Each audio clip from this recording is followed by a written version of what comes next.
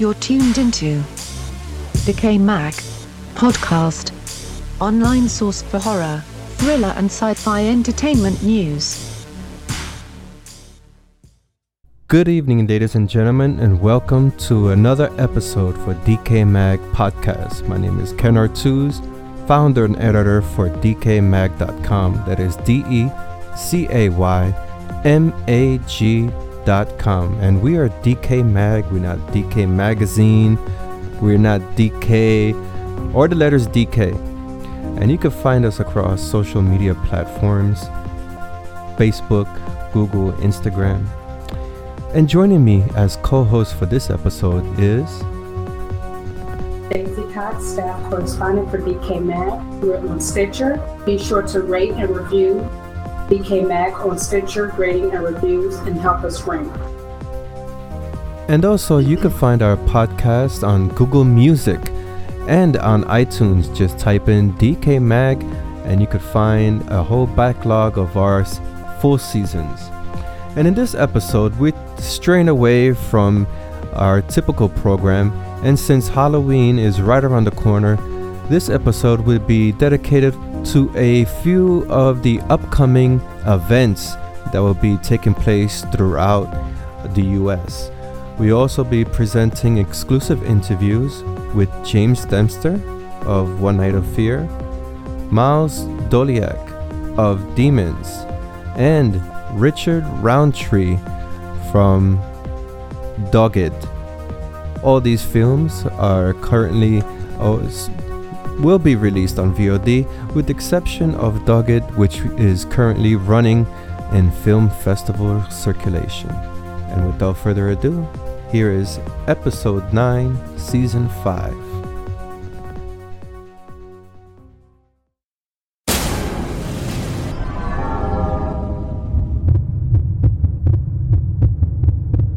The 2017 Village Halloween Parade. One of the most memorable Halloween events that unfolds in New York City would have to be the Village Parade. The parade began, 43 years ago, my gosh, and has since drawn the attention of the citizens of New York City. I mean, we have DecayMag, we attended one parade a few years back, and let me tell you, the amount of people that show up are amazing, and local news coverage come out to document this event. This year's parade is called Cabinets of Curiosities, an imaginary menagerie, and this will celebrate the hybrids, mashups, and fusions of crossed identities. According to the press release, this year's Halloween parade would feature recording artist Angelica and as this year's Grand Marshal.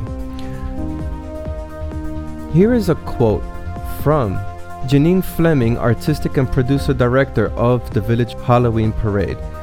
The Chestershire Cat famously says, "Imagination is the best defense against reality. Imagination and curiosity are an incredible important part of making the world a better place." And this is where the inspiration for this year's theme came from.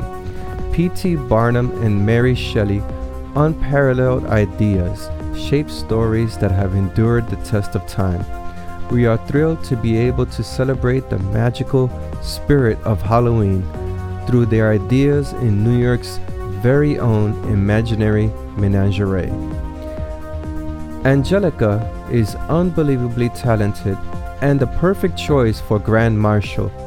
We're very much looking forward to having her incredible energy and standout ideas for her presentation lead the parade this year. And as we all know, the Halloween parade will begin in Greenwich Village, and it stretches across all the way to 23rd Street. Amazing route. It's a many blocks of walking, but you would not know it. And my suggestion is to get there early and secure your post, because it gets very crowded and you cannot leave your post once you're in place, because it's going to be very hard to maneuver around the crowd. So Stacy, this Halloween parade is a staple for Halloween. Do they have parades such as this in your location? None that I can think of. I would actually have to look it up. But for Halloween, usually we have nightclubs and bars that might do stuff, lounges that may have, like a Halloween get together and like have specials and deals on the drinks and stuff like that. But nothing really big like a parade, as far as I know. Yeah, the village Halloween parade is, wow. Over the years, it has grown and grown and grown. Many people attend, and you see a lot of weird things. Let me tell you, people get creative with their costumes, and they get to participate walking in the parade. There's also a yearly dance routine. A bunch of zombies dance to the song from Michael Jackson, Thriller, and that's a yearly staple for the parade, which is pretty cool. And let me tell you, as I mentioned, there's some weird stuff that you get to see. Oh my gosh, very weird. I bet. We have a couple of parades around here, but it's not Halloween. It's other holidays, and you see some weird stuff there too. So I can imagine. Oh yeah. The one thing is there's no alcohol during the parade, but you would know people are drunk with excitement, and that's what makes those parades, stand out so much. Yes, definitely. Like, and costumes and like the parade I mentioned about costumes you're just like, wow. Yeah. It's almost like being at a Comic-Con. Now people just go all out for these holiday parades. Oh yeah. That means we attended one time, and that was years ago, maybe 4, 5, 6 years ago. And wow, it's amazing. There are a lot of creative people out there, and they take the time to design their costumes. I think some may have even designed their costumes months in advance. And one of the things is the parade. It allows people to partake. So you could walk if you have a nice costume that fits the theme. You get to walk in the parade as a participant. That's awesome. Yeah, so I'm looking forward to it this year. We won't be attending local television, which is Channel 11.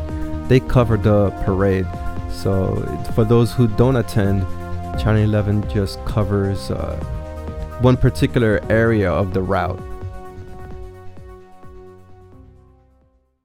Los Angeles Haunted Hayride. Well, they're saying that clowns are back, but I feel like clowns will never go away.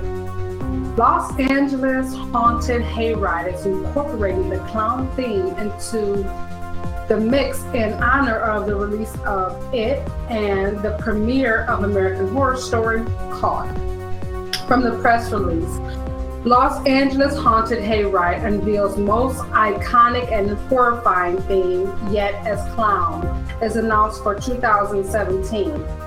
We pulled out all the stops and decided to just ruin people this year with the biggest girth of horrifying clown mayhem you're sure to find anywhere in the country. Come into the woods to feel the terror of clown. The Terror of Los Angeles Haunted Hayride begins on September 29, 2017, and will be open select nights until October 31st. For more information, visit the Los Angeles Haunted Hayride website at losangeleshauntedhayride.com. So, Ken, what do you think about tonight? Like I said, I feel like the clown thing will always be around. Oh, that's one type of horror that it's iconic. I mean, you could have it, you could have clowns in American Horror Story, and they all resonate with that fear. I mean, there must be a lot of people who are scared of clowns, for clowns to be, a staple in horror. Oh, no doubt. Clowns bring about a lot of fear. I mean, ever since and I always take it back to cinema because, you see movies like Gacy and everything. And every clown film that comes out into horror seems to be more dark and disturbing than the last. And yeah, I agree. Yeah. So when you look at that, you're just like, clown is the clown is a source of nightmares. I mean, I'm more terrified of dolls because I watched Child's Play at 8 years old. So that's why I'm more terrified of dolls. But these clown films, they can stir up some nightmares. Definitely. Oh yeah, I agree. And the creator for this event, her name is Melissa Carborn, correct? Yes. She has a very interesting success story. Didn't she? She got $2 million award from Shark Tank for her idea, and she's also the author of a book. What was the name of it? Ready, Fire, Aim: How I Turned a Hobby into an Empire. And this is one of those things I enjoy, when somebody turns an idea into a profit, into a profitable business. That's amazing. And using the clowns and the haunted hayride as a source of entertainment and capitalize on the aesthetic, the horror aesthetic for Halloween. I mean, come on. You have to give applause where it's due. That's amazing.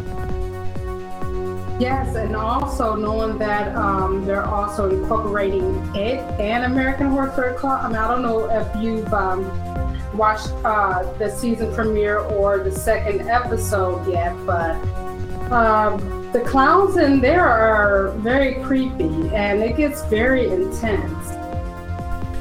Well, American Horror Story, they created such a chaos with that circus season, the one about the circus. Yeah, oh, come on.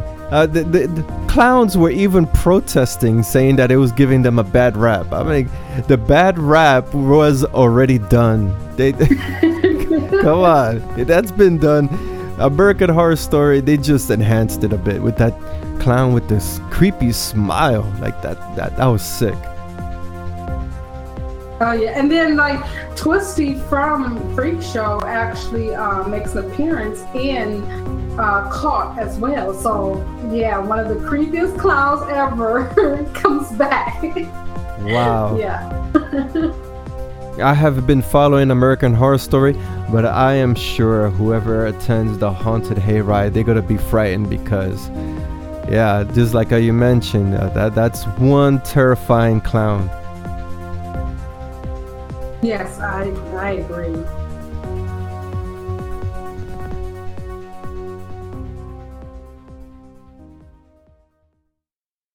Halloween Horror Nights. Halloween Horror Nights is opening once again at Universal Studios Hollywood, and this year it's filled with surprises. According to the press release, there would be celebrity guest appearances. You have Jessica Roth, Israel Broussard, Tobin Bell, Lee Bueno, Jason Blum, Frank Grillo, Jennifer Tilly. These are iconic staples in horror and modern horror too. Of course, Frank Grillo, we all know from The Purge, and Jennifer Tilly, I know Stacy, you remember her from your favorite franchise, Child's Play. Yes. Yes. And Halloween Horror Nights, they are presenting new mazes, and these mazes are themed around American Horror Story Roanoke, That was a popular series on FX. Wouldn't you say so? I think that was one of your favorite episodes, Stacy. Roanoke, wasn't it? No. No. Well, if you don't like Roanoke, the other mazes would include From the Purge, Sinister, and the upcoming film Happy Death Day. There is also some inspiration from Insidious, Beyond the Further is called, and The Last Key, I believe, is going to be releasing in January. And they also have a themed entertainment concept behind that. And you also have Saw, and of course, you cannot have a Universal Halloween horror event without Freddy Krueger, Jason Voorhees, Leatherface, and The Walking Dead. I mean, if you want scares, it's for the whole family, in my opinion, because you could take your kids to these type of events. I'm unsure on how the horror level is on a scale of 1 to 10, but even if it's a 8 or 5, I believe there's a way, you can sneak them in there, put your kids in your backpack, let them have a horrifying experience. I wouldn't advise that, but yeah, these events are pretty cool. And like I had mentioned, they have guest appearances, and yeah, definitely, if you're interested, go to www.halloweenhorrornights.com/Hollywood, and they have a lot of information and exclusive content, videos, and you could also follow Universal Horror Nights on social networking platforms, Instagram, Twitter, Snapchat, Periscope, and you could see footage from the years before, and of course those reactions from patrons as they walk through the mazes. Stacy, this is one event that I have been yearning to go to sometime soon. I hopefully would attend Halloween Horror Nights in Hollywood. There's also one in Florida, but I wanna go to the one in Hollywood. I do as well. I've been wanting to go for years, and it's one of those events, like from where I'm at, it's gonna take probably about a year or so in planning just to get to Hollywood alone, let alone to the event. There's the airfare, the hotel. That's like a year or so worth of planning, but it's definitely on my bucket list. Exactly. Yeah, it's something to go and enjoy, especially if you enjoy horror. And as I mentioned, they have a lot of themed events. Freddy Krueger, Jason Voorhees, Chucky. They have a theme for Chucky involved. I know, Stacy, you wanted to attend that just because of that. And speaking about Chucky, Chucky's hosting the Titans of Terror tram, and it's hosted by Chucky.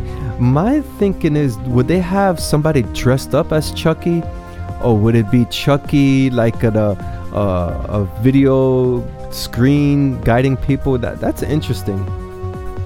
Well, unless they have a little toddler, being Chucky, that would not work.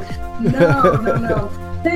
And I'm actually really mad because I love Chucky. I pretty much love all the movies. I know all the movies by heart. That's how much I love the Chucky franchise. So it really sucks that I'm gonna miss this one. Yeah, and as I mentioned, this is like a family event, because you have the Jabberwockies. If nobody knows who the Jabberwockies is, and no, this is not the characters from Star Wars. No, this is the dance troupe, very popular across YouTube, and I believe they did compete on a dance TV show. I don't watch TV. I'm just assuming they did, because there's so many dance TV shows on TV. Don't quote me on that one. But yeah, you could find Jabberwockies dance routines on YouTube, and they're going to be performing at the Halloween Horror Nights at Universal Studios Hollywood. That's something to look forward to. They have so much things going on at this event. It's amazing. So planning and visit the website to get tickets. Indiana Beach Halloween Horror. And there is another event in Monticello, Indianapolis. And this is called, what is this one called? Halloween Horror. Halloween Horror. And it opens October 29th. That's pretty cool. So debuting September 9th, Oktoberfest would run Saturdays and Sundays through September 24th. Open weekend through October 29th, Halloween Horror will provide treats by day and fright by night thrills and chills. So here's how it works out. The family, kids, mom and dad can enjoy pumpkin decorating, costume contest, and trick-or-treat. And they have hay rides and attractions, but by night the area would transform and it would be called a Journey Down Nightmare on Schaefer Drive. The Grand Ballroom's haunted exhibit, they will be presenting some freaky stuff. They're going to be presenting a reimagining of the historic Frankenstein's castle, and patrons will have the opportunity to have a look inside Frank's Funhouse. That is interesting in itself right there, Frank's Funhouse. I wonder how that's going to look on the inside. So the boardwalk stage will play host to the Monster Mash, and they will have live DJs from 6 p.m. to 10 p.m. every night. This is on Indiana Beach, and you could get your tickets at indianabeach.com/events. And this is pretty cool because they offer a lot of activities in the daytime for the family, and then in the evening time for the adults. So they have the best of both worlds. Pretty cool. Indiana Beach. You have Oktoberfest and Halloween Horror. So Stacy, the first thing that comes to my head for Oktoberfest is beer. So it's daytime beer and evening time monsters. Yes, and actually we do have Oktoberfest in Cleveland. That's one thing. I think that, or is it company time? I forget, but talks about Oktoberfest was actually spreading around here, so that's one thing that we do have. But like these events are just like so exciting, but nothing ever comes to Cleveland. At least nothing big like this anyway. Like if it comes to Ohio, it's either Cincinnati or Columbus. Or if it does come to Cleveland, it's not as big as other locations, and it sucks. Yeah, that's not right. There should be a Halloween event in every major city, and not only the major cities, little cities inside the city, inside the state. It should be something like that, because it's not fair for the major city to have an event and then for persons who live outside the city that just stay home, eat a lot of candy. That's no fun. I agree, and actually Cleveland is a major city, and Cleveland is like getting even more and more big now with all these renovations going on. Like downtown, it looks like they're trying to look like, like New York or something with all the recent renovations. So that's why it's mind-boggling why like big events like this for Halloween doesn't come to town. Exactly. Because like this event in particular, you have Oktoberfest, you have Halloween Horror, and it's on the boardwalk of Indiana Beach. If in the daytime you want to partake in some craft beers, and what else do they have on their menu here? According to the press release, is sauerkraut, potato salad, apple strudel. Apple strudel. And in the evening time, you have these creepy events, Frank's Funhouse and Nightmare on Schaefer Drive, a zombie train attack, and 2 terrifying scare zones. Wow. I mean, Cleveland, Ohio should come up with something like this. I mean, even a parade for kids. Don't they have like a major pumpkin picking event in Cleveland or something like that? I'm not sure. I've never heard of anything. There has to be something. The only thing big I've heard about is Oktoberfest. Wow. That's strange. How could a city not have nothing for Halloween? That is just strange. And like I said, the nightclubs and everything, they'll always have like Halloween themed parties, but it's kind of like going to a house party and everybody dressing up and dancing. That's pretty much what it is. Yeah, but it needs something for the kids. You have to scare the kids. Well, there's Boo at the Zoo. Boo at the Zoo. Boo at the Zoo. Okay. There's Boo at the Zoo. Wow. Boo at the Zoo. I mean, that's more on an educational level, because what are you gonna, the animals are gonna be dressed up in costume? No. I'm not knocking it down either, but yeah. The zoo, anybody could go in the zoo on any day. Right, exactly. Yeah. I took my daughter last Halloween, and I mean, it was okay. She saw her favorite characters there, like Disney characters, and the only one she was afraid of, because she didn't really know who it was Captain America. Oh, she was afraid of Captain America? Yeah, well, she doesn't really know Captain America. She knew Spider-Man, but she shied away from Captain America. Oh my gosh, that's funny. I mean, you said there were Disney characters there. Were that the zombie Disney characters? They weren't zombies? Well, no, like, Elsa and Anna from Frozen, the princesses. What's her name from? I think she was from Star Wars. I think it was a Star Wars character. I'm not Princess Leia? Star Wars.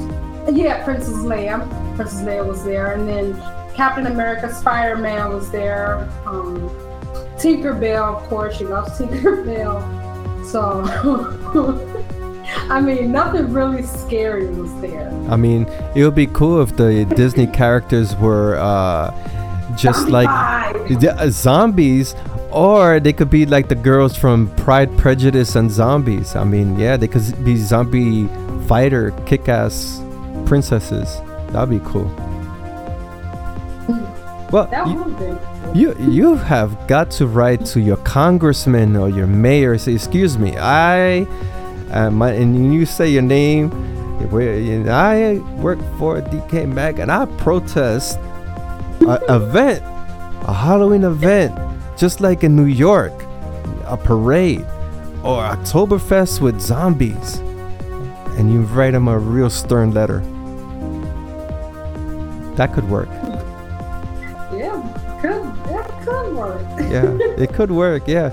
But if I don't hear you for the next podcast, I know what happens. They probably knock on your door and say, excuse me, man, we need to speak with you.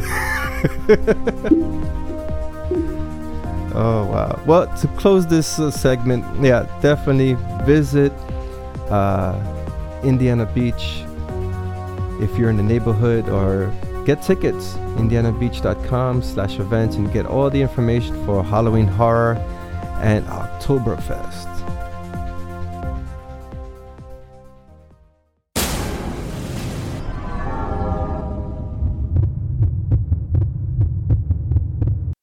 Exclusive interview.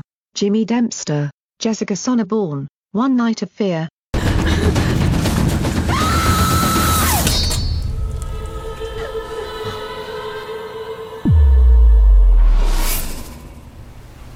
I mean, 2 of our best friends are dead now. All because I insisted we come here instead of going to our usual spot.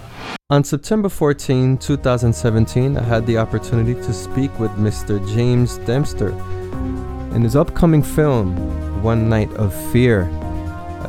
This is a slasher concept that is currently available on video on demand.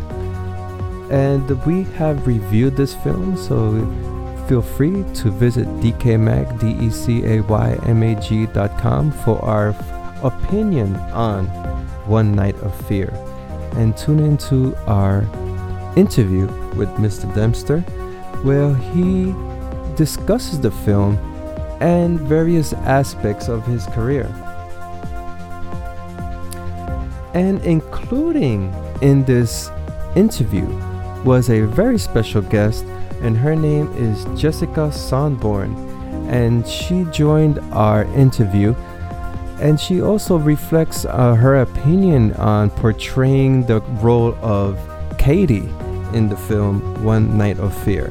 So if you haven't seen this film, do check it out. It is a throwback to classic slasher era of the 80s and early 90s. So if you like those type of films, definitely give this a watch. And I'm going to start out with a brief introduction. My name is Ken Artuz, founder and editor for DecayMag.com. And joining me this afternoon is actor and stuntman Jimmy Dempster. And he is starring as Rob in the newly released film One Night of Fear. Thank you for joining me, Mr. Dempster. Thanks for having me, brother. I appreciate it, man. You're welcome. And I'm going to start up with a icebreaker question. Can you share your favorite type of films in the horror genre? Oh, man. It's tough to kind of narrow it down to one specific part of the genre. I mean, that's the great thing about horror, right? You can... Hi. Hello.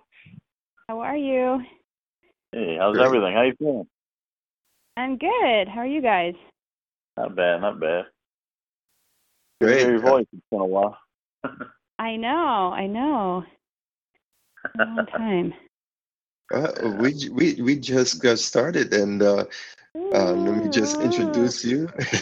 Joining us is Jessica Sonneborne, actress, producer, and you also starred in One Night of Fear. Yes, I met Jimmy out there in Florida. Nice. And it was so fun. Well, I just relayed a question for Mr. Dempster. The question was for him, and I'll relay it to you as well. This is an icebreaker question. Can you share some of your favorite type of films in the horror genre? Yeah. Go ahead, Jimmy. It's tough because it's like, well, that's the great thing about horror, right? It's like there's so many different avenues and roads to go down. I mean, you got like there's slasher, there's Japan has amazing horror, there's like French extreme, there's a little bit of everything.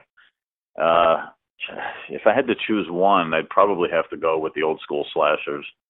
I'm an 80s kid, and I'm just a big fan of that's where it all started for me. I think was the slasher genre, the Friday the 13th and Nightmare on Elm Streets and all that stuff. It really stuck with me. If I had to choose one, I guess I'd have to go with that. And I'm probably the opposite. I'm more into.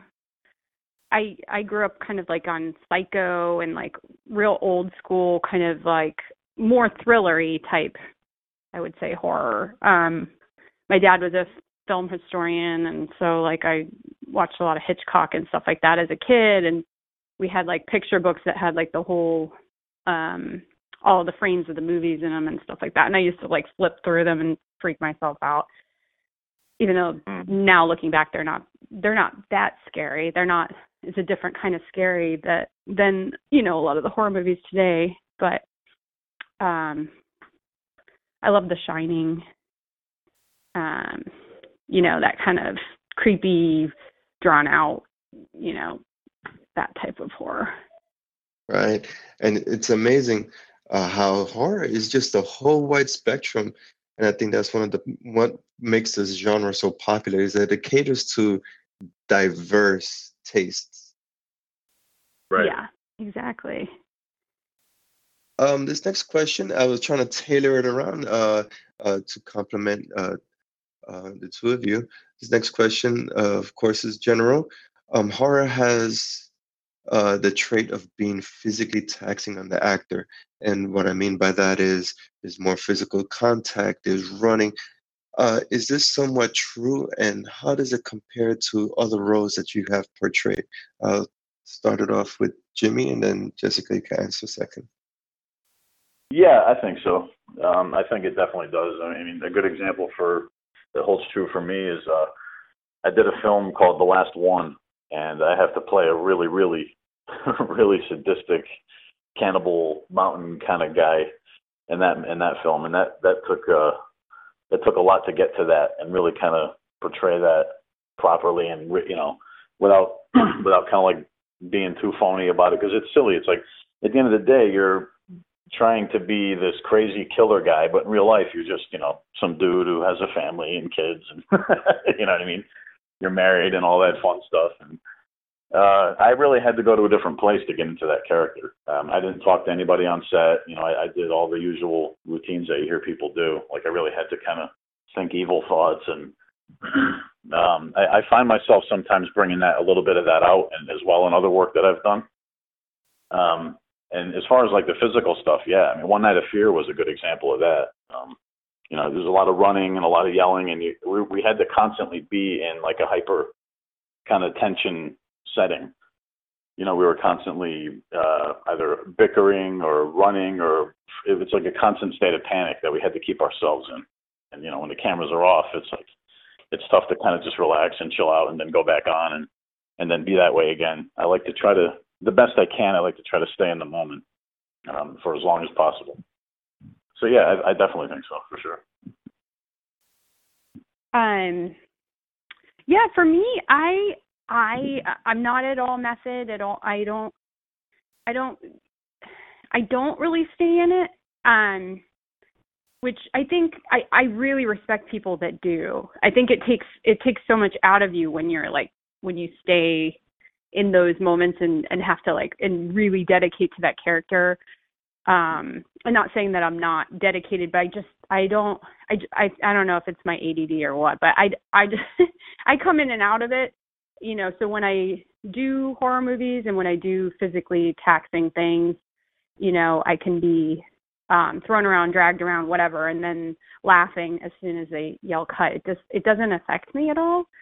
And I do agree. I do think that horror movies and thrillers, like the ones I've worked on, are in general more physically taxing than other genres that I've done. But I did do a drama recently where I played somebody that gets beat up a lot, and there was a lot of stunts and really emotional scenes where I'm being dragged and hit and beat up by my lovely boyfriend in the movie. That sounds like a horror movie. Yeah, no, that was one of the most physical roles I've ever played. Like, he literally picks me up by the neck and then throws me down, and I got to act with Tally Clemens, and he was a great scene partner. We had a lot of fun doing it. But like One Night of Fear, tons of running and screaming and action, and it was I personally love that type of role and that type of acting. So it was a very physical movie, and it was a lot of fun. I think we had a blast out there. But I don't know. There's hardly ever a horror movie that you get to the set and you're like, oh, I'm just kind of talking in a scene, You're usually going to be running around and screaming. I just did one a couple weeks ago, and my character happened to scream, and I was like, oh, you guys know that I'm great at screaming, and they were like, no, we didn't know. And I'm like, aha. And, I have to warn the sound guy ahead of time. Adjust your levels before I start screaming, because it's going to be, but it's always going to be, some heightened adrenaline. Otherwise, it can't be a horror movie. I mean, yeah. Precisely.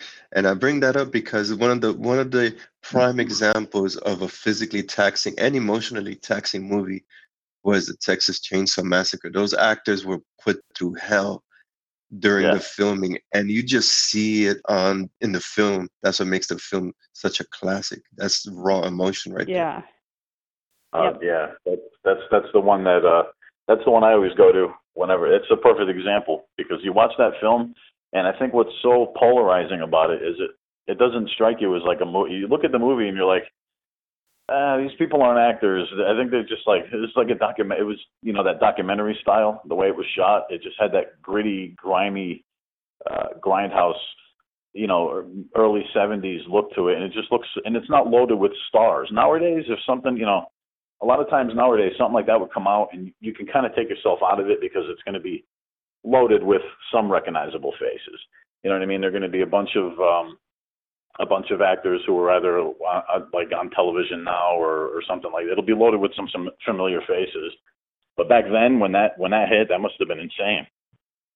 Like just it's like, oh my God, did this really happen? And the way it was sold too was perfect marketing. It was sold like a real thing, like the Texas Chainsaw Massacre. Like, oh, this really happened. Yeah, and like the last house on the left and stuff like that. Same thing. It was like just so shocking because it just felt like, oh wow, are these like girls just like anybody's neighbor or kid or whatever? Like, no, they just kind of like snuck out, and then all of a sudden they're being terrorized by these people in the woods, and it felt so real.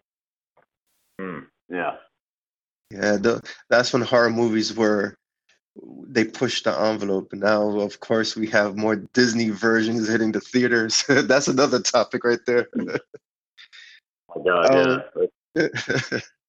God, for One Night of Fear, it follows the attributes of slasher classics. The color tone, it does remind me of that like a 70s, early 80s era of slasher. Were these things that attracted the two of you when you first read the script and how this film resonated with classics? Oh, for sure. Yeah, definitely with me. Yeah. When Brian and Jonna started the film, or when they first, I had a meeting with them and they laid it out to me and they said, hey, this is the role that we're interested in. I did a couple of short things with them beforehand. So I kind of built a good relationship with them. And when they offered it to me, I was excited. I was like, yeah, cool. It was like, technically, I think by the time that was released, I think that was, I guess, technically my first kind of male lead kind of role where I'm in the thing, whatever you want to call it. But I was excited because, at the end of the day, I'm like, yeah, man, this is an old school kind of, rough and dirty, no games. Right from the beginning of the movie, you pretty much know what you're in for. It's a kind of just, no punches pulled, just kind of just like old school 70s, 80s slasher film. And I looked at it, I'm like, yeah, I couldn't wait to do it. I was like, yeah, man. To me, it was like the equivalent of being in, one of the movies that I grew up watching. You're running away from the mad guy, and you're trying. And plus, I got a chance to be the good guy, which I don't often get to do. Yeah. Same here. I never get to play the, like, I don't know, not that I was a nice girl, but like the not the bitch or the the survivor quote, that character. Yeah, your character in that film had a great arc because it starts off like, what are we going to do? But then by the end of it, to those who've seen it, know it's like you really, really kind of come out and hold your own at the end of that, and that's really, really cool. Yeah. Strong. Yeah, and it had, it like, I don't know about you, Jimmy, but like it was kind of nice that there weren't so many characters in it. It wasn't like all muddled with like a whole bunch of different like things happening. It like you said, it was like right to the point. The characters are kind of laid out, and it's kind of, it was pretty much, the five of us pretty much going through the journey, and then getting picked off and, that's always the fun part. Yeah. And I had we met online like right after we got cast, right? And I was excited to work with you, and I'd heard of Susie, and I had always wanted to work with her, and she's just such a nice person, really fun to work with too. So it was great. Yeah, Susie's cool. And one of the traits that One Night of Fear presents is of course the male lead takes the helm, protecting the damsel in distress, let's say. But then the tables turn, and now we have a strong female who takes upon herself to defend herself. So the question is, how did these characters resonate with you with these character outlines? For me, it was really cool because I didn't want to really play the guy who just, a lot of movies there's like the tough guy, and then there's like the cheerleader. I don't know. There's a lot of movies where you could take characters out of one movie and you could interchangeable a lot of the characters. I like the fact that we were just Rob's just a simple guy. He's not he's never really written as like a hero of any kind. He's almost kind of like very reluctant hero, if anything. It's like he feels responsible because he brings these his friends and his girlfriend up to this place without checking it out ahead of time. And of course, when the shit hits the fan, it's kind of his fault. So he tries to step up a little bit and handle that the best way that I guess he knows how under pressure. But a good example. I'm glad you mentioned that because there's a good example. When they wrote the script, like for my fight, my death, it's not really written or drawn out. It's just like it's like half a page. It's like they go out to the barn to rescue Susie, and then I confront the guy so they can get away, and then I kind of go out in a blaze of glory or whatever. The only way it was written was it just described the way I died. About 5 minutes or so before we shot the actual scene, the director comes up to me and Brian, he says, "Hey, Jim, we're about to shoot this scene. How do you want to go about doing it? I know you have some fight background, some stunt background, however you want to do it." Now, that's very rare. That's almost never happened. To get that kind of freedom that I think you can only get on independent films like that is really cool. And it would have been the easiest thing in the world for me to just, turn him into a superhero and charge after him and start beating the hell out of the man. But I'm like, no, man, because I thought two things. That's going to really just come out of nowhere, and that's bullshit. I wouldn't want to see that if I was watching a movie. I don't care if I was in it or not. Like, that's bullshit. That's not his character. He's just that's why I just come up with I'll just run after him, charge him, hold him off, maybe get a couple shots in, and then I said, you could flip me over and slam me up against the wall and then do your thing. You know what I mean? That makes sense. Well, yeah, that, and then like I said, also the second thing is it would also lessen the impact of when Jessica becomes strong. You know what I mean? When Kate kind of comes into her own and decides, the hell with this, I'm not going to deal with this shit any longer. I'm gonna take this guy out. Everyone's getting picked off, and it's just me. We're here alone in the house, and he's gonna have to fight for it.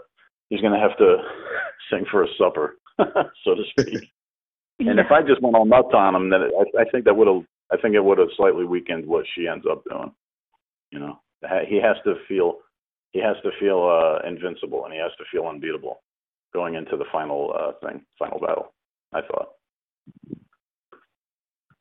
I didn't know that story. I didn't know that he was letting you be so I don't know. I didn't know that. That's so cool. But yeah, Brian was cool to work with like that. He was pretty open to listening to Yeah, so many times you know how it is. I mean, so many times you're on set and it's like, well, if it's not how it's on the page, forget it, and you find out pretty quickly. But he gave me the freedom to just kind of, hey, you got an idea with this? And I said, yeah, I got an idea, and we'll shoot it and let's see. And, it just, I guess, it ended up working out, and that's really rare, really cool. Yeah. And, when I read the script, I loved playing, a character that I don't often play. I have played strong female characters before, but it's always nice to see, that that a girl can hold her own and take care of herself. And it's interesting because I felt like when I read it and when I saw that Susie was cast, I'm like, oh, I'm kind of playing the brunette. It's always the brunette that kind of plays those strong characters. And even though I'm blonde, I was like, oh, I'm darker blonde, so I'm kind of like playing brunette in here. But yeah, it was great. It was a great script, and I was excited to play such a strong chick, and I loved it. Nice. For your character, Katie, she could be classified as a final girl. There's this term now, final girl. Just been since the 70s. You have the strong female lead going up against the powerful male antagonist. For you, from your point of view, Jessica, do you feel this is still carries that social commentary of male oppression over the female figure? I mean, I don't know. I've never had that kind of question before. I don't know. I think maybe in horror movies we are a little bit behind maybe in horror movies as far as that type of thing. I don't know. There's a lot of, I don't know. I don't know how to answer that question. I feel like things are changing, and there's definitely a lot more strong female characters, and the final girl. I don't know how to answer that question, but I think that there's a lot of kind of exploitation in horror movies, and we all know what it is, and I mean we all play into it in a certain way. It doesn't really bother me. I've never felt oppressed myself. If I'm going into a role and I know what the role is, I'm choosing to do it for one reason or other. I never feel oppressed. I don't know. Is that what you're asking? Yeah. I just have fun with it. I just think it's, if you choose to do something and you want to do something, you do it. And I don't know. I've been doing it for a long time, so I don't know. I think it's really cool when there's strong female characters, and sometimes there aren't, and you take the role if you want to do it or not, Right. So. Yeah. That basically started out because you had mentioned The Perfect Movie, which was The Last House on the Left, and there was the other one, I Spit in Your Grave. These all dealt with the bad guys, the antagonists were males. They always suppress the females. Of course, you see that in I Spit in Your Grave, and then the tables turn. You see the female lead just kicks ass, and everybody just cheers for that. Everybody loves that stuff. Oh yeah. Yeah, I think I personally like those movies. I actually was up for the sequel to I Spit on Your Grave that they just made, the Deja Vu one, and I met with the director, and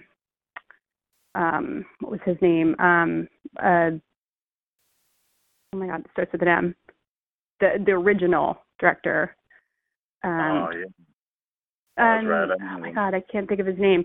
But he was awesome, and he told me the whole story of how that movie came about, or maybe it was his son that told me, because I was one of the I think there were 3 girls up for the role, and so I had to get kind of the whole rundown and the whole check me out to make sure I was not crazy if I could do this role. And I personally think that those roles are awesome. I was up for playing that. I get it. And that actually, I Spit on Your Grave, came from a real situation where the director was hiking and a woman came running out of the woods and had just been brutally attacked. And so he came up with that idea after helping, after actually seeing somebody that had just been through this brutal attack, and he wanted to give power to,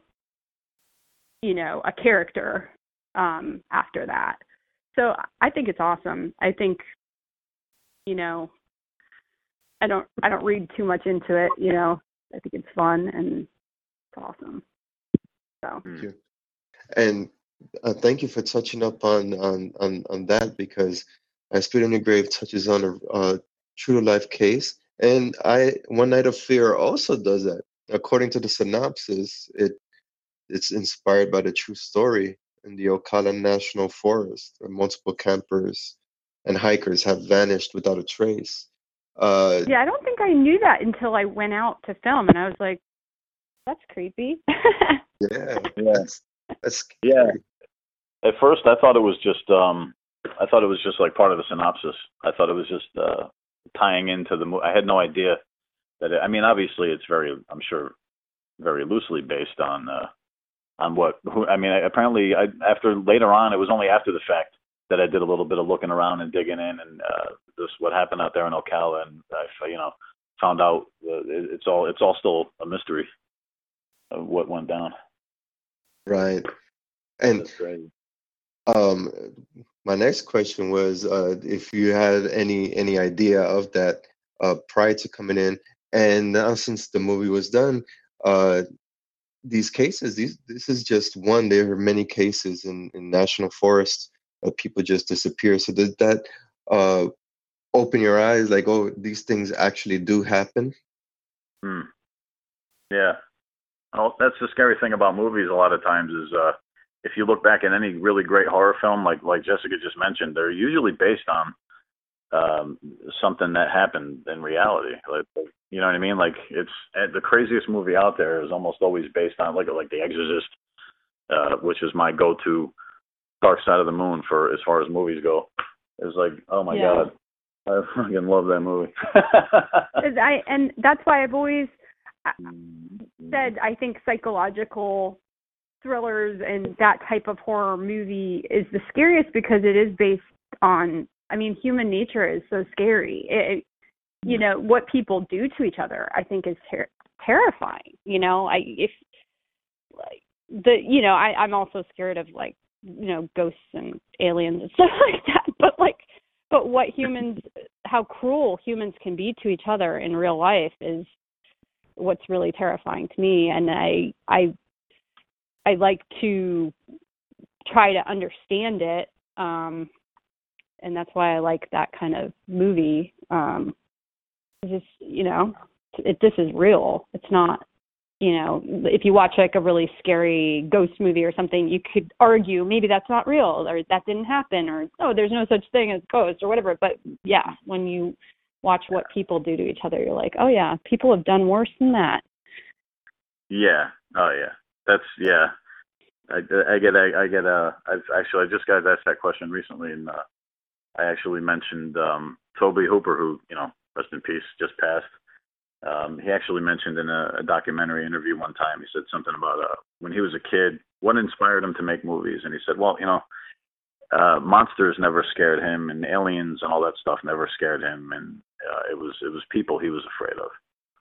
You know what I mean? Because it's like, your next door neighbor, everybody, and it's weird now. It holds true now because with technology the way it is, people hardly pick up the phone and call, their friends and be like, hey, what's going on? Hardly really that much anymore. It's like, now it's like, oh, you didn't get my text? You didn't get my email? I liked it on Facebook. It's like, no, man, I'm old school, dude. I'm an analog dude. Yeah, I think people are getting so disconnected. Yeah, it's really freaky, and you just don't know what's going on in somebody's mind. You know what I mean? I'm the same way. You watch, you said, like Jessica said, you watch a ghost movie or something like that, and you could pretty much take yourself out of it at any time. Arguably, there's people who are, really into it, but who believe that, yeah. Well, for me, it's like Terminator and Terminator 2, and I love those. Those are like two of my favorite movies, but hell yeah. And they don't scare me, but if you really think about it, it's, hello, where are we going? This is what is going to happen. We are becoming too dependent on technology. that is scary. Yeah. You know, what do we do? I mean, you're in Florida, Jimmy, or no, you're in Atlanta now. But I'm in I Atlanta mean, what now, do you do yeah. when you lose power? Everybody's Yeah. losing power and you can't function. Like, how do I do anything? How do I get to where I want to go? Because my cell phone doesn't have a charge. We're all becoming so dependent. We're going off on a tangent, but no, but it's true. It's scary.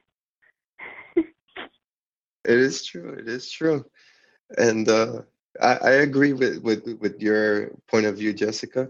I think that Terminator scene, it's coming into fruition, and that's scary right there. Yeah. For One Night of Fear, what was one of the moments that were really like intensive during the shoot?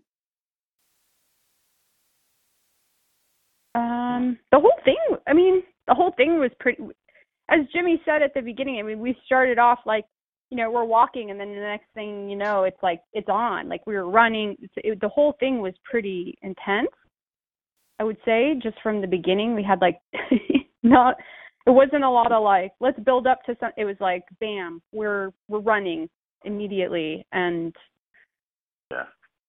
And Susie was running towards us. Do you remember her big, oh my God, I won't go into that, but I think the first take, Susie, like, remember she like wiped it and like it was kind of an icebreaker. But yeah, the whole thing was really intense. Oh, Yeah, I would agree with that too. I mean, it's a lot of movies now that, there's like a big 20, for the most part, I think the unwritten rule or whatever is like 20, maybe 25 if it's like really, really engaging. But if you have a 90-minute movie and like 25 or 30 minutes of that, the attention span now, there's so much product out there. There's so many films on Netflix and Amazon and Hulu and YouTube and, or theatrical and television shows. There's no shortage of media out there. So if you have something out there, you got to try to grab somebody right away. And I applauded them for the short runtime. When the movie's too long, you get a little nervous, and when it's too short, you get kind of nervous too. But I don't know. In my opinion, I think that they nailed it. For as best they could, especially with the budget. It was a good length. Yeah, it starts off. It's like, okay, we meet the couple, we're in the woods, and then all of a sudden, bam, music hits, and it goes right into it, and it gives you a motor that doesn't really stop. Like, hopefully. I mean, I know we felt it too, also. Yeah.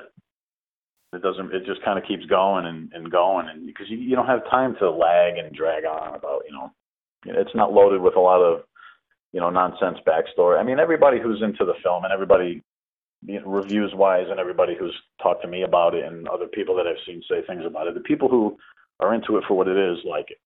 You know what I mean? It's like, hey, cool, thanks.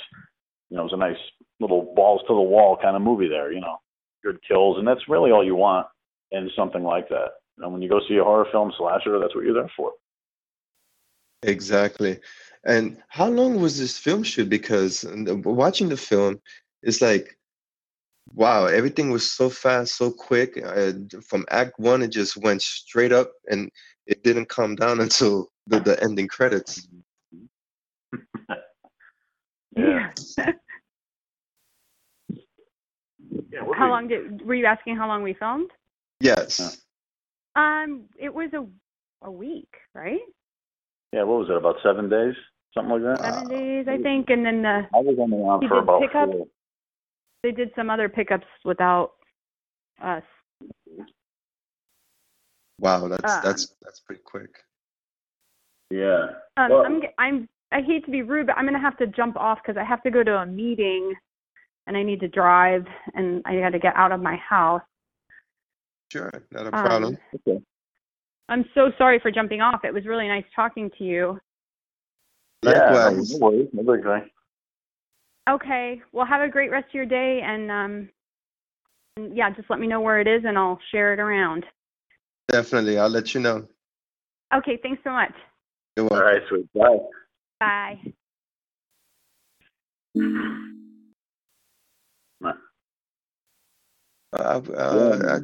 I have a couple of questions. Yeah, the as far as like you were asking about the shoot time, like how long it took to shoot the film.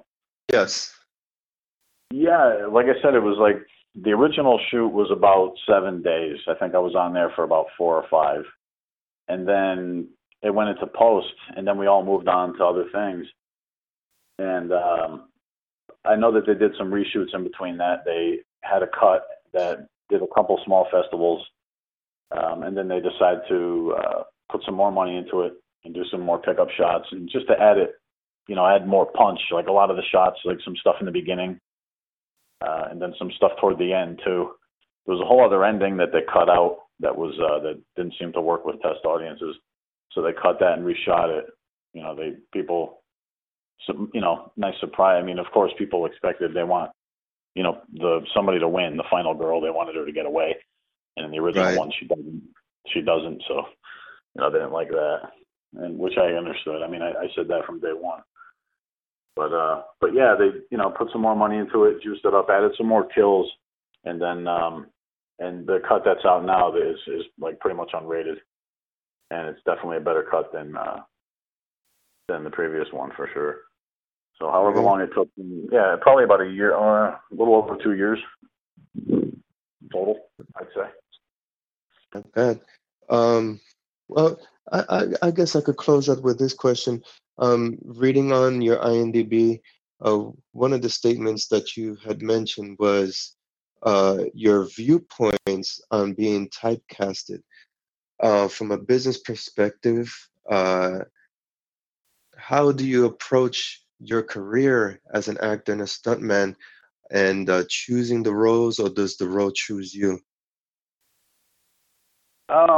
It depends, I think. A lot of the past 2 or 3 projects that I've had, and then actually including one that I'm working on now, called Fury of the Dragon. Those are projects that I was contacted for.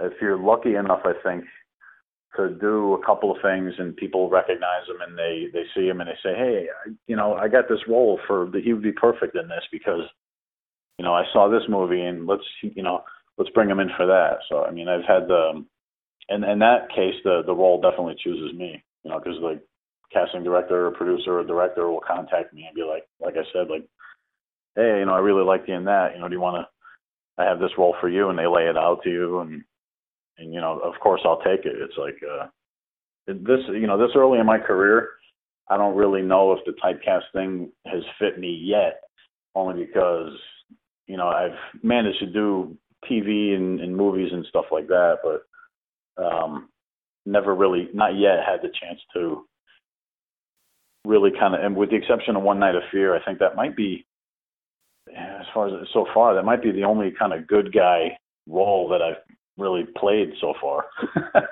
Right. But I've had and like I said, that was just complete. I had no credentials really when they offered that to me. They were just like, yeah, we think you could do this, because we know you as a person. You could be, you don't have to be the tough guy or anything like that, And to me, like I said, and the quote that's up there that I made in the interview, I was like, I think that there's probably a lot of things that are worse than being typecast, and that's not cast.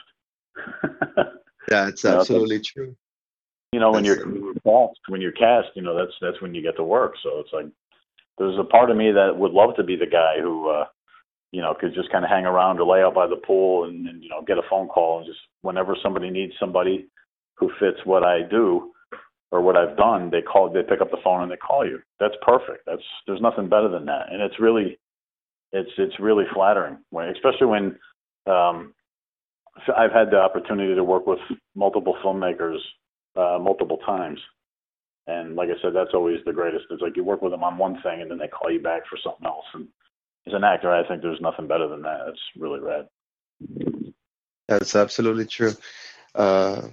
Yeah. Thank you so much. Oh, before I close out, is there anything else? Is an open platform for you to share, social networking, where people could find One Night of Fear? The platform is open. Yeah, One Night of Fear, for example, is up on Amazon.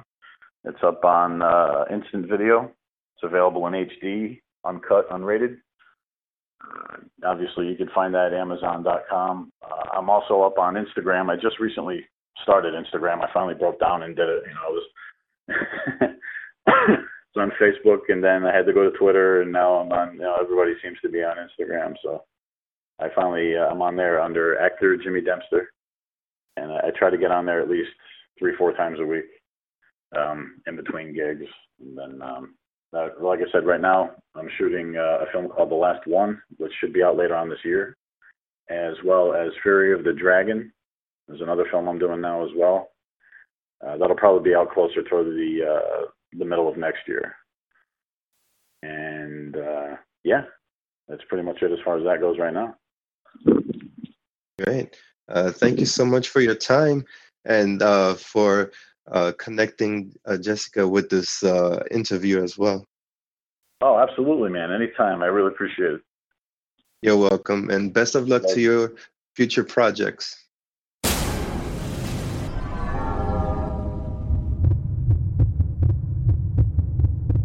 Exclusive interview. Miles Doleac.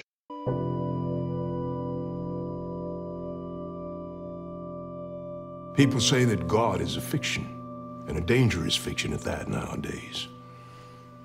But the real danger, this is obverse. The very real father of evil, the fallen one. Tell me, how long has Jewel been acting strangely?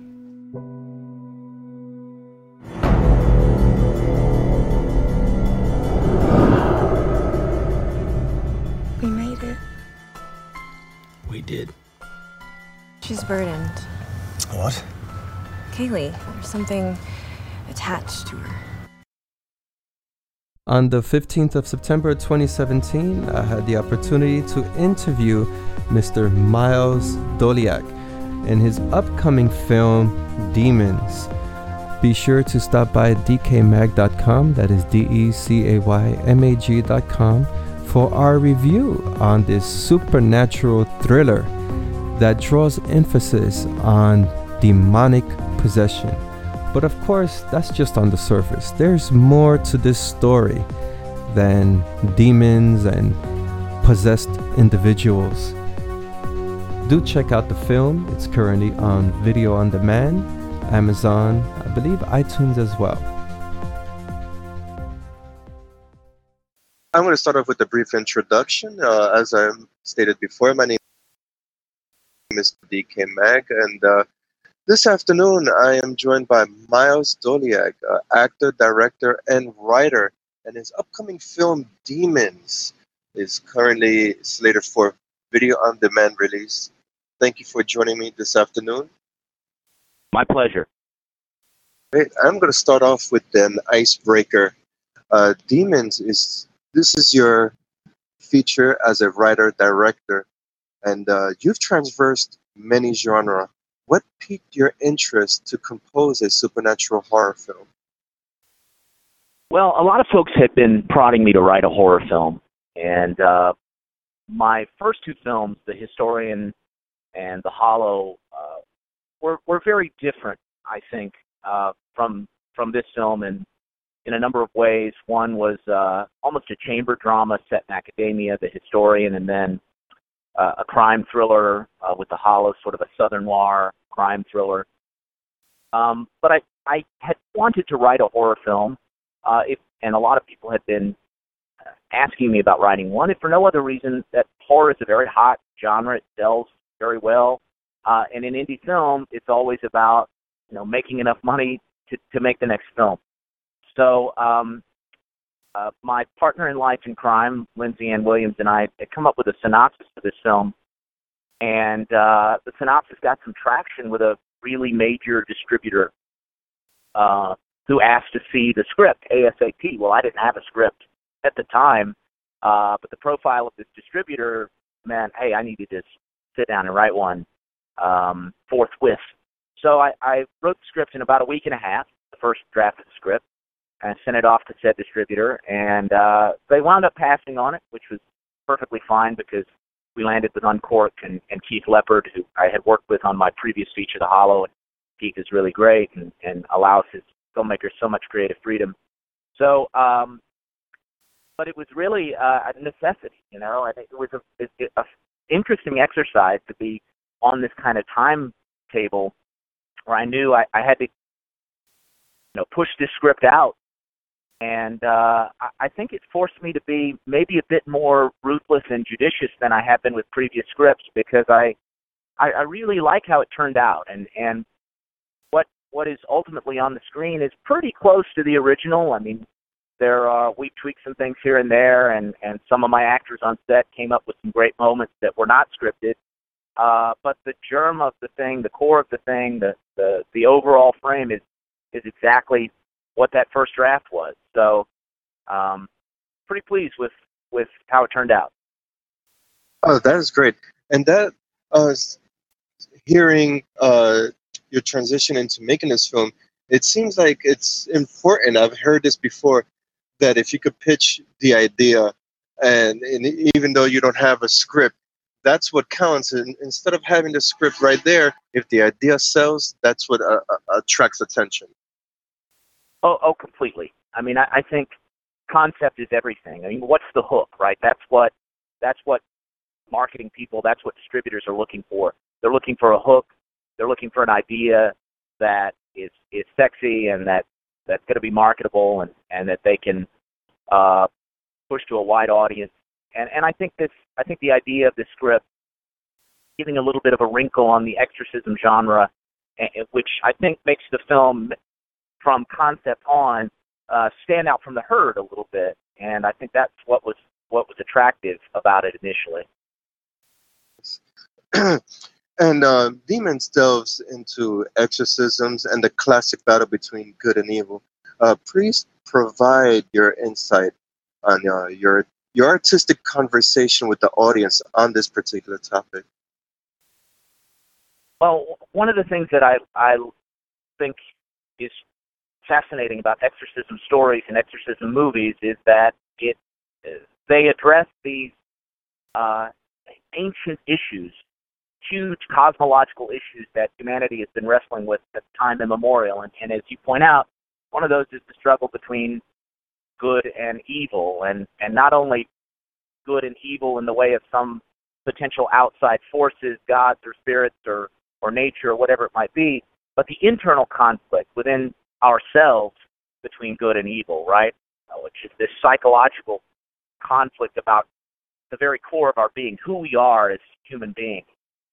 And most human beings are some measure of gray. You know, there's no real good guys and bad guys. It's just people somewhere on that spectrum who make good choices sometimes and bad choices sometimes. So I think that this film cuts right to the heart of that issue. It asks big questions about who we are and why we choose to do the things we do. It addresses the question of religion, which has always fascinated me, especially when narrowly focused, how it affects families, the psychology of children, and I think it's a whole Pandora's box, you know, when you get into it, and there's so many layers. And in writing this film, I think we had to sort of focus in on some very specific elements, which have to do with the mark that is left when religious ideology is narrowly focused and applied, especially by the parents of Kaylee and Jewel, played by Andrew Divoff and Carolyn Baggerly. These are very conservative Christian people.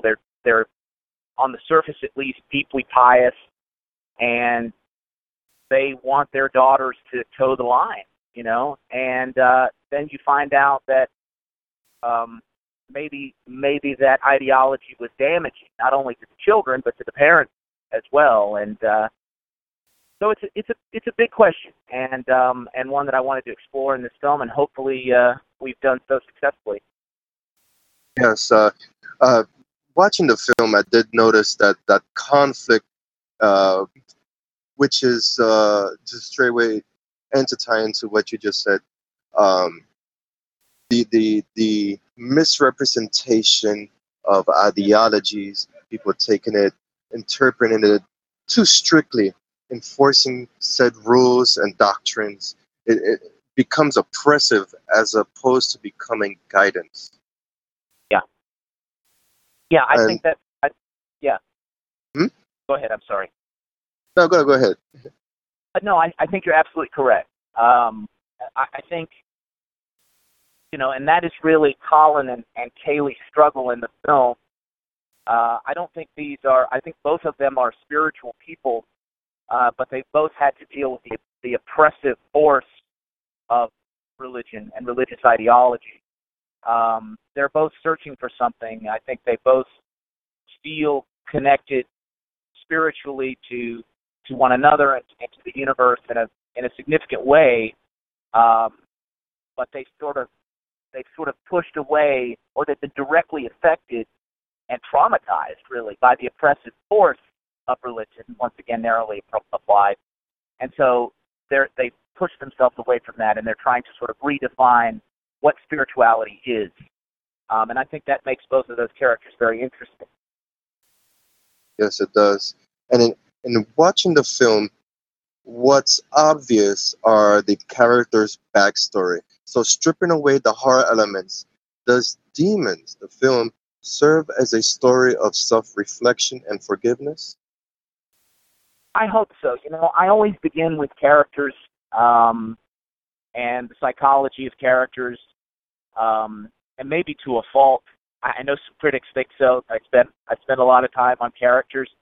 But I think at the end of the day, the best movies do that. I want to know who these people are that we're going to spend a couple of hours with. I want to know everything I can about them. I want to know what makes them tick. And yes, that means spending some time with them. That means getting into their heads a little bit. That means knowing their histories. I think that is so profoundly important for a successful film.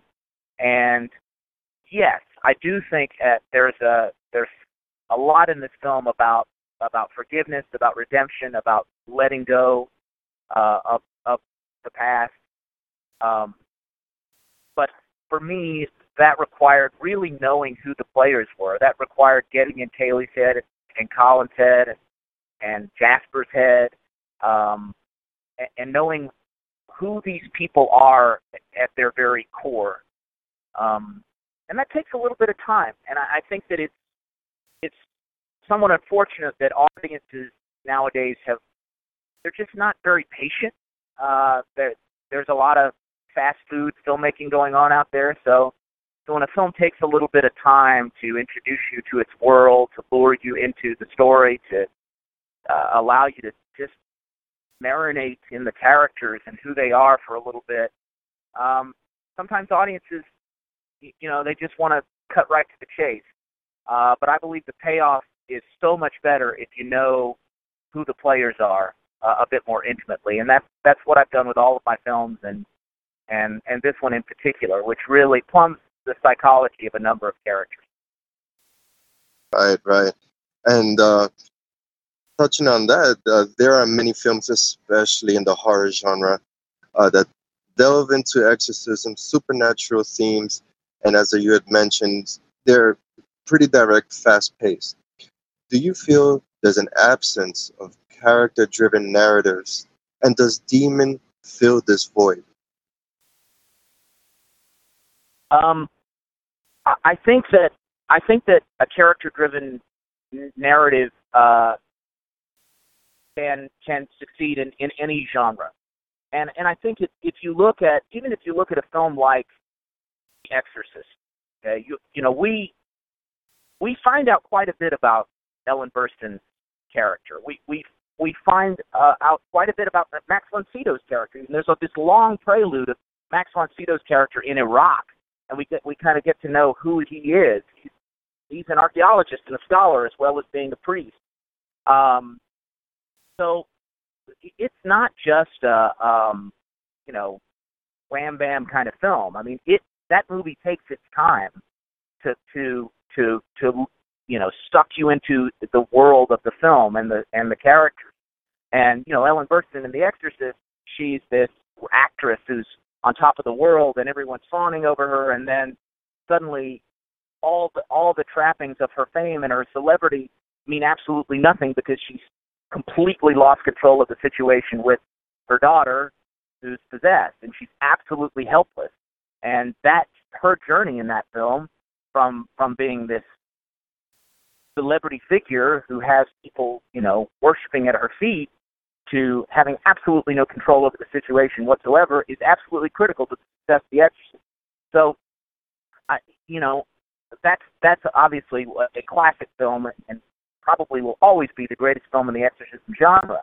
But make no mistake, it takes its time, right? It's not suddenly, Reagan is, vomiting green vomit and walking like a spider on the stairs, right? It takes some time to get to that point.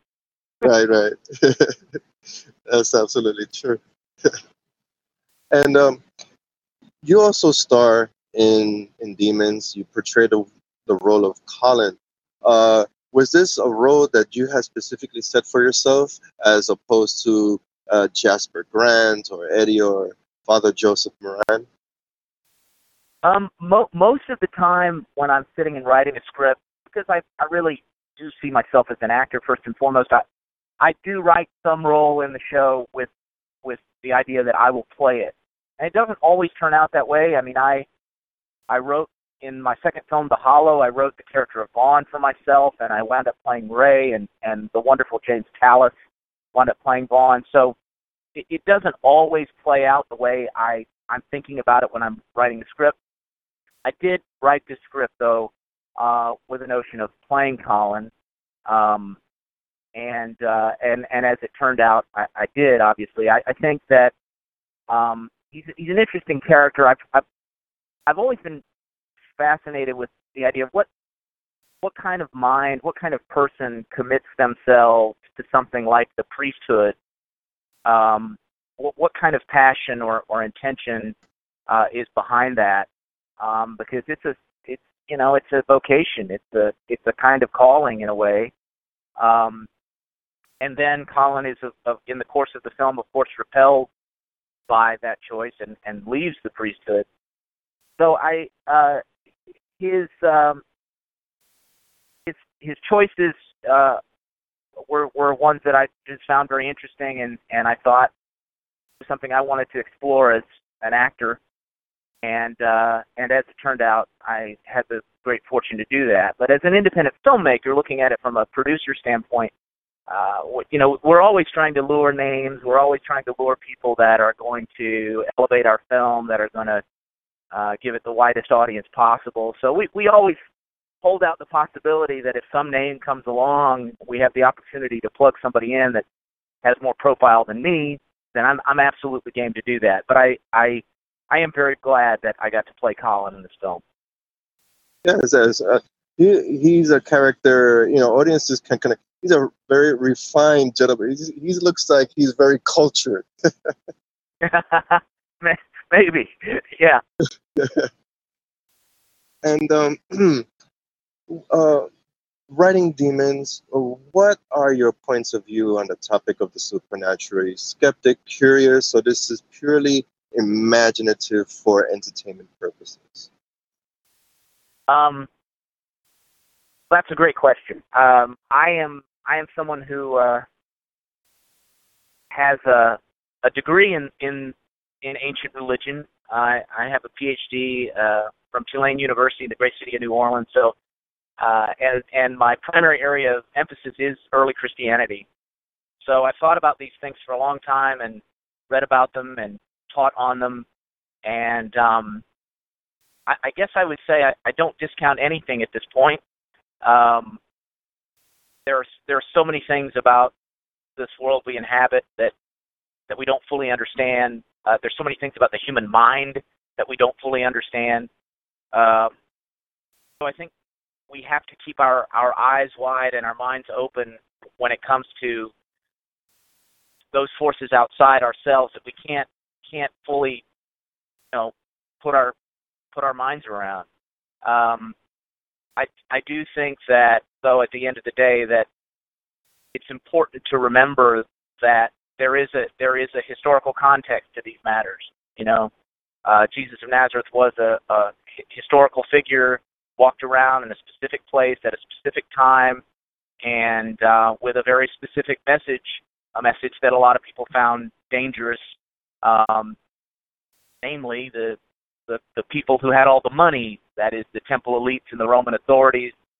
It was a subversive message. It was a message that spoke to the marginalized and the bereft, and those who were on the outside, the outskirts of society, those who were being kept at arm's length by the powerful.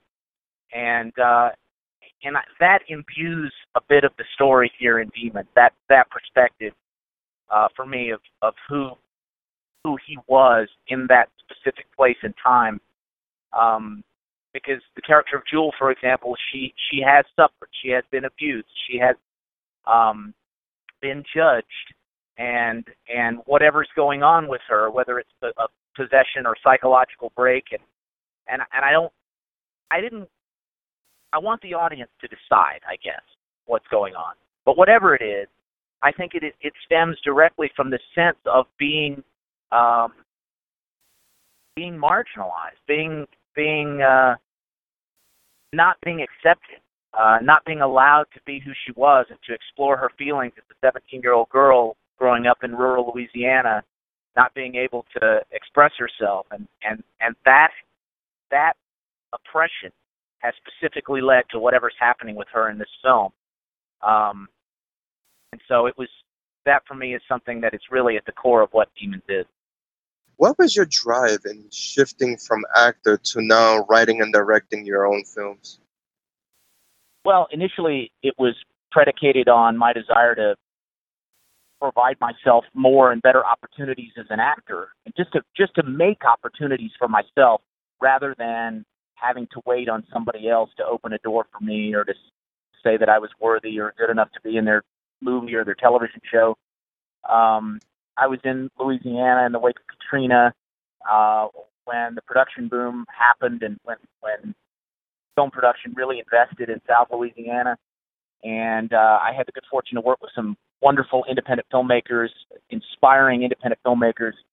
And I saw what they were doing and pulling themselves up by the bootstraps and creating opportunities for themselves. And I said, hey, this is what I need to be doing. I need to stop waiting around for that dream role to come my way and just write it myself and make my own films.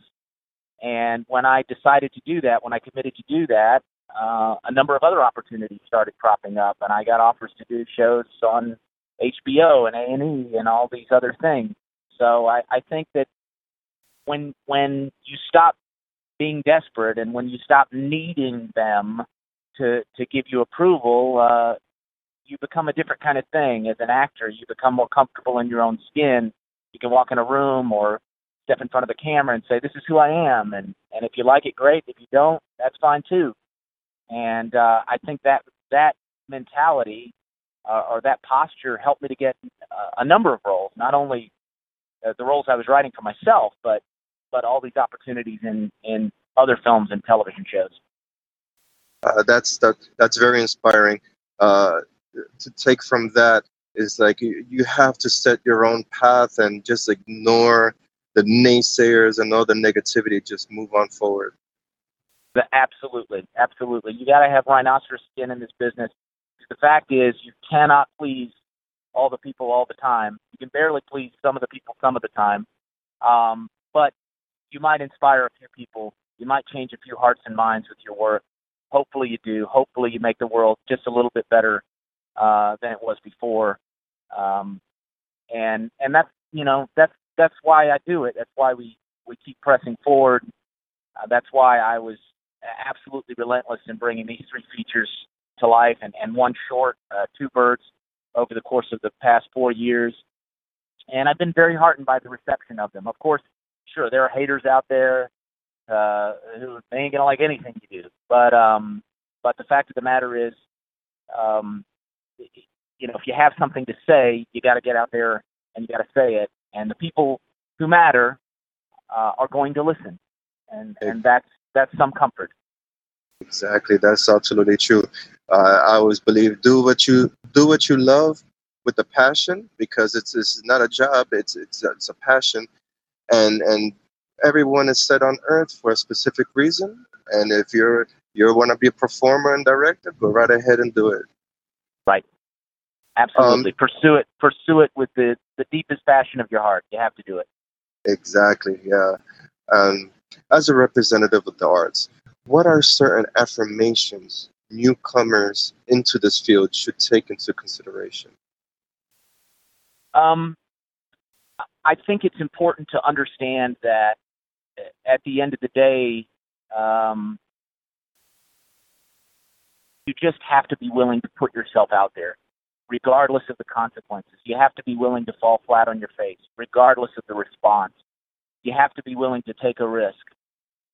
If you have to do this, if you have to be an actor or a dancer or a singer or a writer or a director to stay alive, then get out there and make some horrible mistake.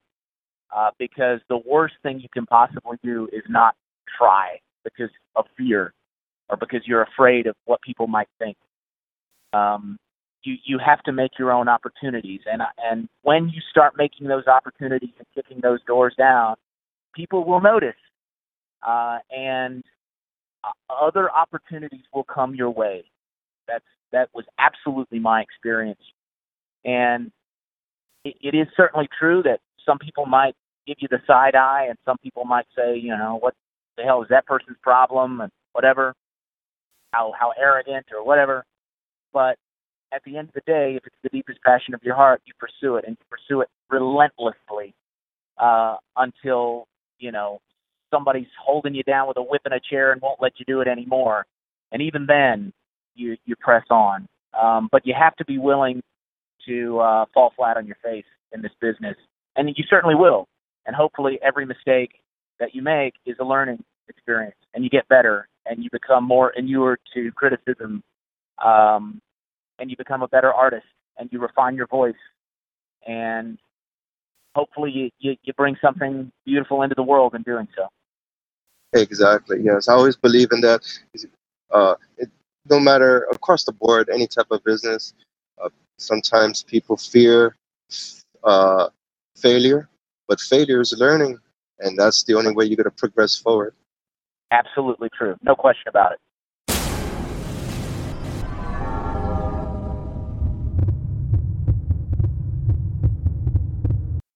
Exclusive interview.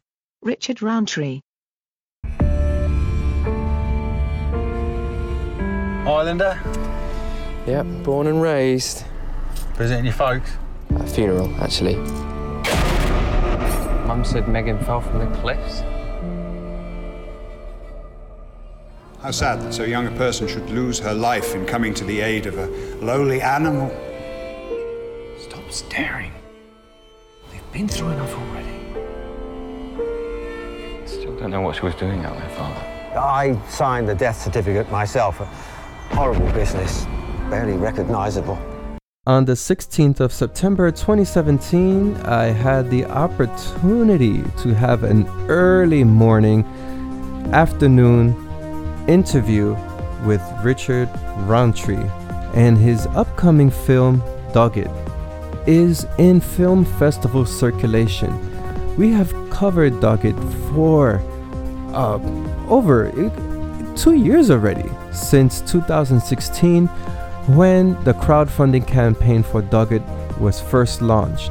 We also covered the teaser trailer that was released, the trailer, and of course we have a review of the film.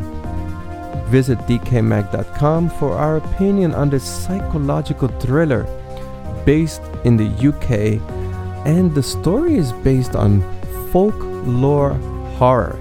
That would be the equivalent, as Mr. Rowntree puts it, to urban legends here in the States, in the United States. So be sure to check out the film. Once it comes out, no distribution date has been set yet, but Mr. Rowntree does provide the dates and locations for the film festival run. Okay. My name is Ken Artuz, founder and editor for DecayMag.com, and joining me this morning / this afternoon is Richard Rowntree, director. He's a director and a producer. And his latest film project, Dogged, is currently in film festival circulation. Thank you for joining me, Mr. Rowntree. Hello, good morning, good afternoon. Well, I'm going to open up by saying Dogged is a film we've been covering here at DecayMag for the past couple of years. And I'm going to read an excerpt for our first article. In 2016, the 4-minute horror film is currently screening in the film festival circuit. Dogged also earned a high ranking within the BBC's film competition titled The Fear. The competition was a selective process to discover up-and-coming horror directors. Richard Rowntree's Dogged earned 5th place out of 500 entries. That was back in 2016 when we wrote that. So what has been the journey in bringing Dogged into fruition? So once we'd done the short, we put it out to a few festivals, and we got quite a lot of selections. Fantastic, and we won a couple of awards as well. So we were really pleased with that. And we, all the time that this was kind of going on, we were discussing between us, the 4 producers, Matt Davies, Lee Wignall, Chris Fulser, and myself, kind of how the short film was it was always meant to be a snippet from a much bigger story. There was supposed to have been something that happened before and something that was supposed to have happened afterwards. So we kind of already had a basis of an idea for a feature film. So we sat down and we kind of, over a period of about 8 months, we sat down and did sort of 19 drafts. And when we were happy with it, we decided to launch a crowdfunding campaign, which we did on Kickstarter. And we made our money. Then we went into pre-production for maybe 4 or 5 months. Then we shot it over weekends for over a period of about 4 months, and then spent maybe 3 months doing post-production, and then submitted to a load more festivals, and we're just kind of starting to hear back from them now, and getting our reviews in, which has been great. That's wonderful, especially the transition, seeing how it's developed from an idea to a short film to a full feature film. That's amazing. Oh, thank you. Yeah, it's been a really fun journey, and one that I think we've all kind of learned a lot on the way about how difficult making a feature is, and also, how easy it can be in some ways as well. You just kind of, it seems like a big thing that, it is kind of terrifying for a lot of filmmakers, the first feature, but if you go out and do it, then at least you've done it, and that kind of, the first time is over, and the second time, I guess, it gets easier, and you learn more every time you do it. Exactly. And then back in March 2015, just as you have stated, the Kickstarter campaign was successful, and it raised £15,000, which is $20,000 US. So how influential was this process in getting the community to help bring this project to life, as opposed to shopping your idea for investors? Well, so yeah, I mean, I was kind of, I didn't think that. I know a number of filmmakers, right, who kind of have a really great script or a really great pitch, and they spend 2-3 years kind of hawking it around investors, trying to encourage people, to give them the money to do it, and what they find is that even if they do get that money, which kind of isn't actually that often, they go out and they make the film, and they feel like they're not making it for themselves. They feel like they're making it for somebody else, because one individual or 2 individuals have put all the money in, and they want to say in kind of, the final cut of the film, and I think you should be casting this person, or there's a lot of interference. The way we did it was fantastic, because we had 211 different people all putting in money, ranging from £1 to £5,000, and when we got to make the film, we didn't feel like we were making it for somebody. We didn't feel like there was somebody looking over our shoulder all the time and saying, you should be doing this, or we want you to do this, or we think you should cast the blonde girl instead of the brunette girl, or So it was really a liberating experience, and although it was hard work raising that money, it was a really worthwhile thing to do in order to kind of retain the integrity of the project as much as anything else. Yeah, that is so true, and that holds. Well, we focus on horror, so I'll just touch on that genre. It's true in the horror genre because, lately, you want your vision to come out forward, and you have to put in the hard work. That's what counts. And then when you do, when you're passionate about something, the audience will appreciate it more. Yeah, I agree. Yeah. Do you see crowdfunding sources as a way to gain exposure in addition to gaining that financial boost? Sorry, Ken, the signal was not great. Can you say that again? Do you see crowdfunding sources as a way to gain exposure in addition to getting that financial boost? Yeah, absolutely. Yeah, that's exactly right. I mean, so you even if people don't pledge, or back your project on Kickstarter or Indiegogo or Seed and Spark or whatever you use, the fact is that you're already building that audience, like you say. So people might, see a project and think, oh, it's kind of only got 10% of its goal. I'm not gonna pledge to it. But then, they kind of take their eye off it, and it gets funded, and the film gets made. And these people have they already know the title. They've maybe already seen the poster or the artwork, or they're familiar with the project in some way. So, yeah, I think the crowdfunding community is very loyal, in so much as that, they'll follow things through. If you're honest and you provide all the rewards that you said you were going to provide, those people will stick with you and hopefully help you out again with the next one as much as anything else. Yeah, that's so great about the technology that we have these days. A few years ago, you wouldn't have this, but now everybody's just one community connected with tablets and mobile phones. It's amazing. Yeah, and I think that the horror community as well are very loyal to each other. There's a real kind of hardcore of people out there who want to help other horror filmmakers or other horror artists or whatever it is. It's there's this loyalty there with these guys that kind of almost the idea is there's no such thing as bad horror as long as people are making it. Other people will watch it or engage with it. That is so true. And I'm going to read another excerpt from another article that we did, in which I wrote, principal photography would last 18 days. Filming would be on location in key sites within the UK. Osea Island in Essex is one of the confirmed locations. Were these locations key into the story, and how were they chosen to help elevate the narrative?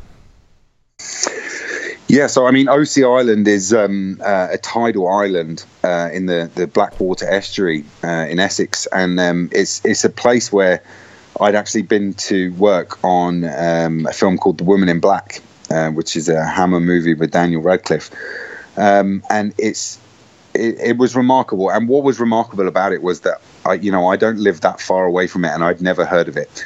So it's an island that's kind of, I think it's about 1,000 acres in size, so like 1,000 football fields in size. And it's cut off from the mainland most of the time. You can get on and off for a period of about 2 hours twice a day.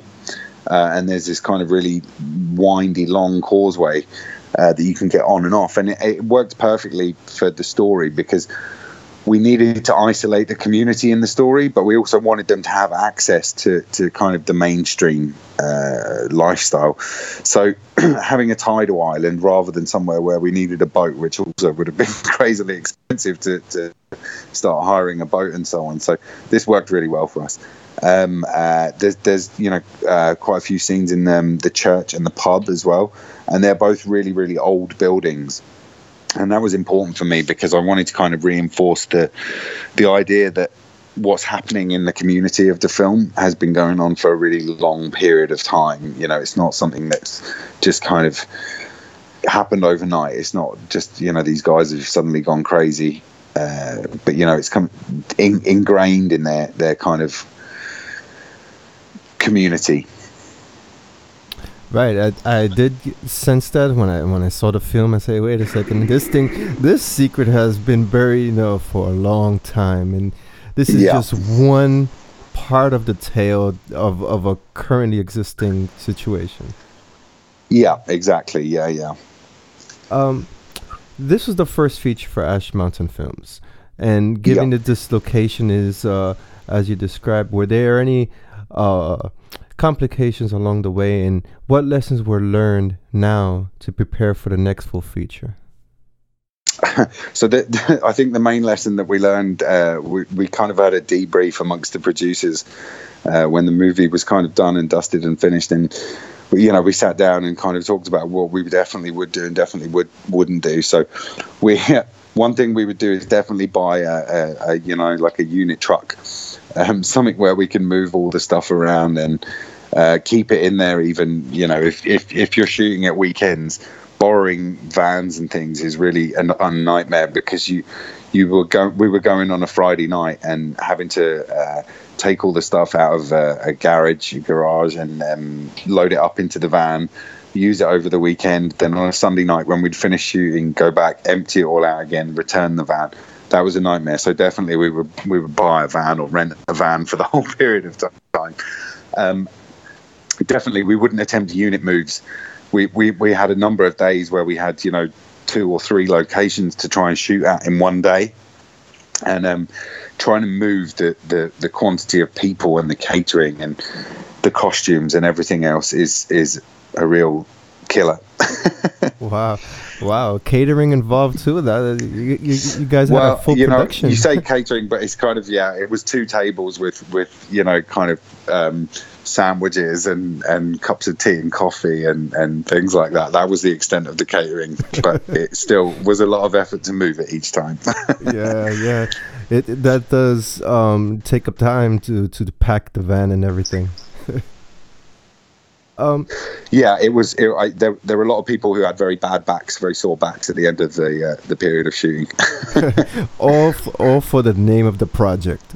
Yeah, exactly. So, Dogs it's currently in film festival circulation. What is the next move after this? You have any plans to shop it for distribution? Yeah, so I mean, we're obviously putting the movie out to a number of festivals. We've had quite a lot of acceptances so far, which is great, and hopefully some more to come. In terms of distribution, I mean, if somebody wants to distribute it, it would be great, and I'd love to hear from them and have a chat with them about it.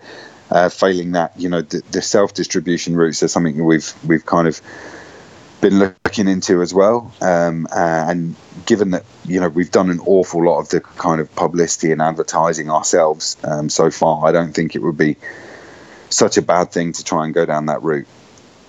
That would be another lesson learned in evolving the company. Exactly, yeah. So let's talk about the narrative. Dogged, as I had described in my review, is a psychological thriller. Was this the quote-unquote genre you were aiming for? Well, and I'm not sure it's so prevalent in the States, but the kind of the guidelines that we've kind of been looking at in terms of sticking to a genre were that of folk horror, which kind of was a kind of subgenre that had its heyday in the kind of 60s and 70s in the UK. With things like The Wicker Man and Blood on Satan's Claw, and it's been kind of making a comeback with movies like Kill List and A Field in England, and it's kind of there's this deeply entrenched kind of Neolithic spirituality almost in the British Isles that we have, which kind of encompasses things like Stonehenge and I don't know if you know what Morris dancers are, but kind of it's a weird kind of thing where these guys have handkerchiefs and they dance with bells on them to ward off evil spirits, and you see them in the summer. They come to the gardens of pubs and things like that to do displays, and there's kind of that kind of pagan element here still, which people kind of relate to somewhat. And so the folk horror thing was trying to tap into that a little bit, where there's this kind of slightly skewed, perhaps religious beliefs, and the kind of very old-fashioned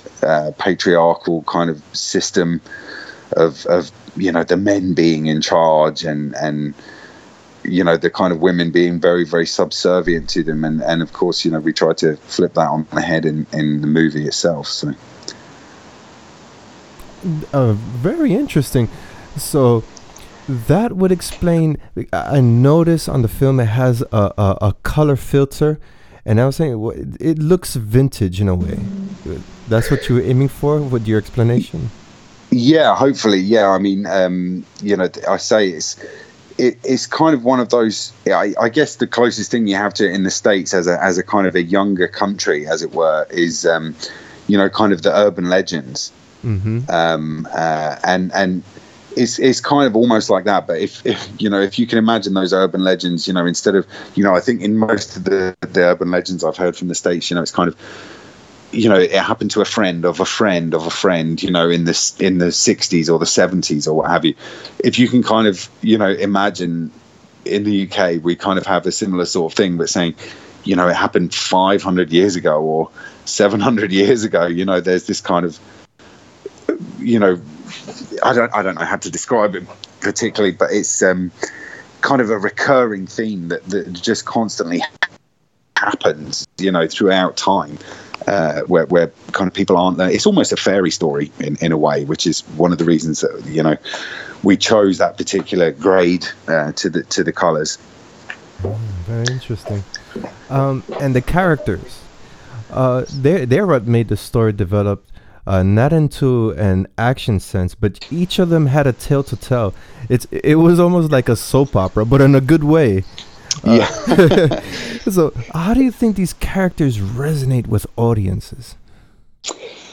I think they, like you say, they've kind of, all the characters are very different, and that kind of allusion to a soap opera is fairly close to what we were going for, in that we didn't want to make it too melodramatic, and a number of reviewers in the UK have actually pointed this out, that we used to have this tradition on a Sunday evening on the BBC. They used to have kind of an hour and a half or a 2-hour drama that was, not necessarily, horror or anything like that, but it was kind of a 2-hour kind of drama that the whole family could sit down and watch, and the characters were well rounded, and it didn't matter what the genre of that particular play of the week sort of thing was. The whole family could sit down and watch it, and that was something that we were consciously trying to replicate in a sense, because that was something that we had all grown up with as producers and writers, and seeing those kind of things had stuck with us a lot more than perhaps Hollywood blockbusters, because the characters were so well rounded and much more memorable. So yeah, it's I'm taking it as quite a compliment anyway. Thank you that you feel like that about the characters. Yeah, I mean, I would say from the midpoint from Act 1, once the story started to unfold, you say, okay, we have the protagonist, he has his story, and his girlfriend, she has another story. It's like, wow. And then everything just builds and builds and builds. That I enjoy that type of filmmaking. Oh, good. I'm glad. Thank you. But we exchanged emails, and in the email, you described how, I'm paraphrasing, you described how some critics missed the point to the overall theme for Dog. Why do you feel this sentiment is?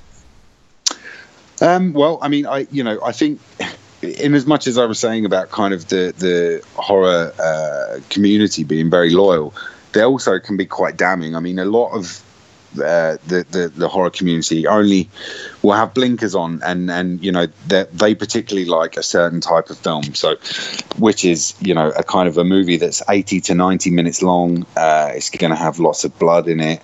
It's going to be very fast paced.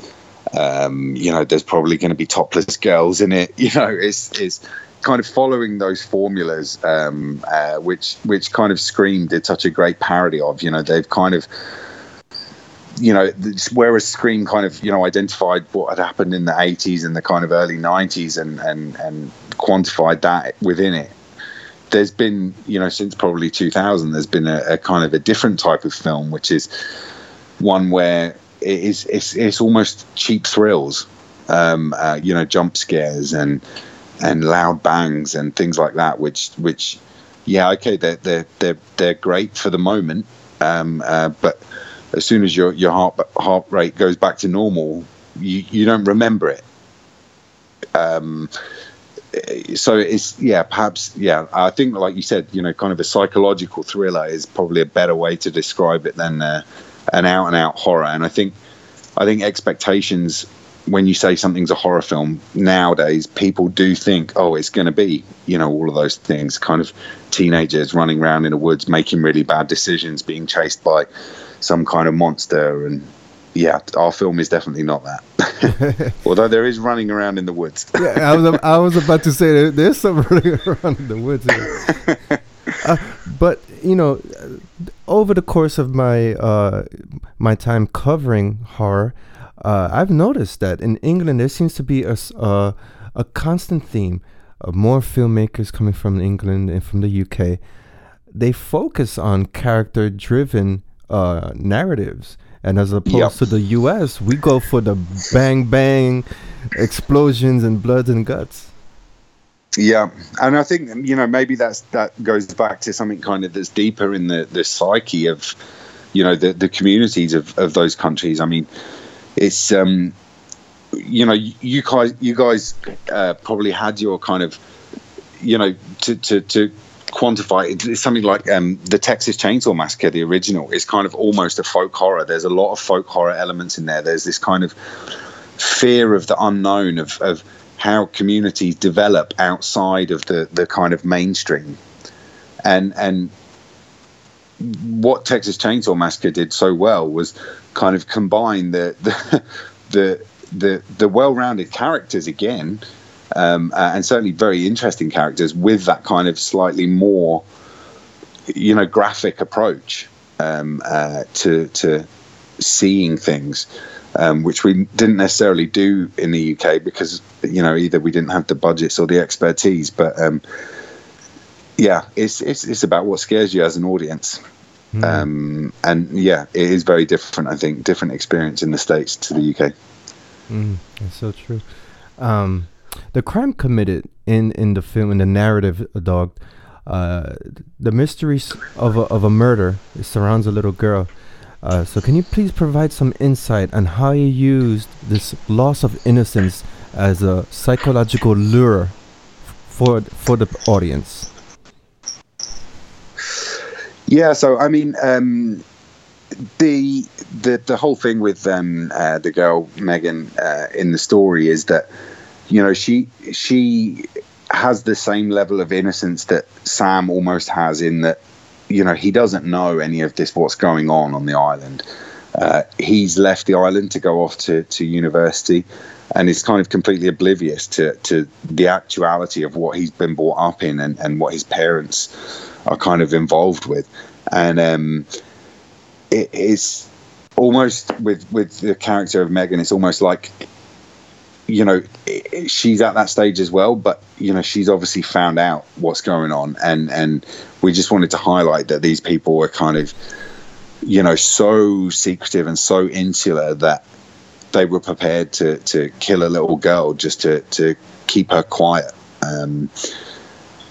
Which is being a father of two little girls myself, obviously I couldn't think of anything that would be more brutal or horrible to watch than that. So that's kind of one of the reasons why we chose that kind of look of innocence that she's got as well. It's a resignation to not being able to escape, which I think is frightening, whoever the victim is.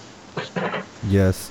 And one of the attractive things for this film is how you use the camera angles to convey the story. And in one scene in particular, we see this young girl, Megan, she's trying to escape, and the way you place the camera because when she feels defeated, I mean, I personally, when I saw that scene, was like, oh man, it's heartfelt. Can you describe how you gave these intricate angles? I mean, they were genius.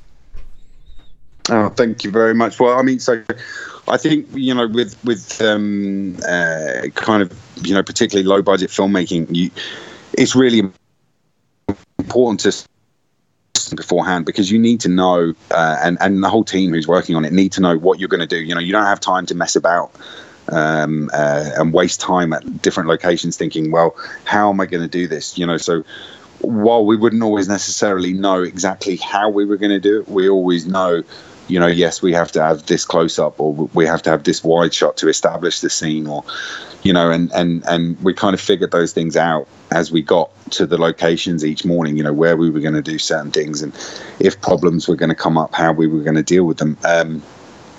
I have to say that my drawing is atrocious. It's really bad, and I ended up doing stick figures for the storyboard most of the time, which kind of drew quite a lot of comedy from the crew, who I think one of them, Matt Wignall, who's our still photographer, kind of sarcastically said to me one day that I should go and work for Marvel.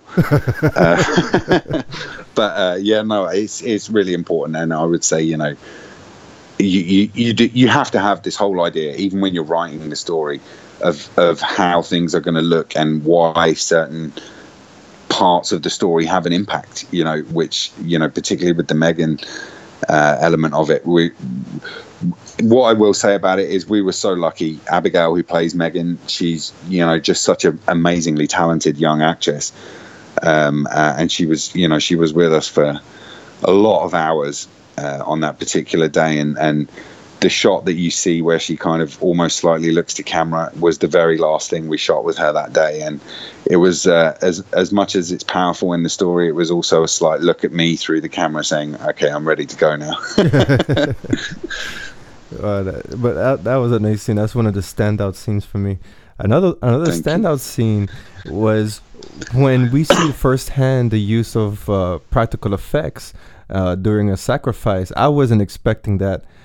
So the film goes from a psychological thriller, it's nice and calm, and all of a sudden, boom, we have this visual.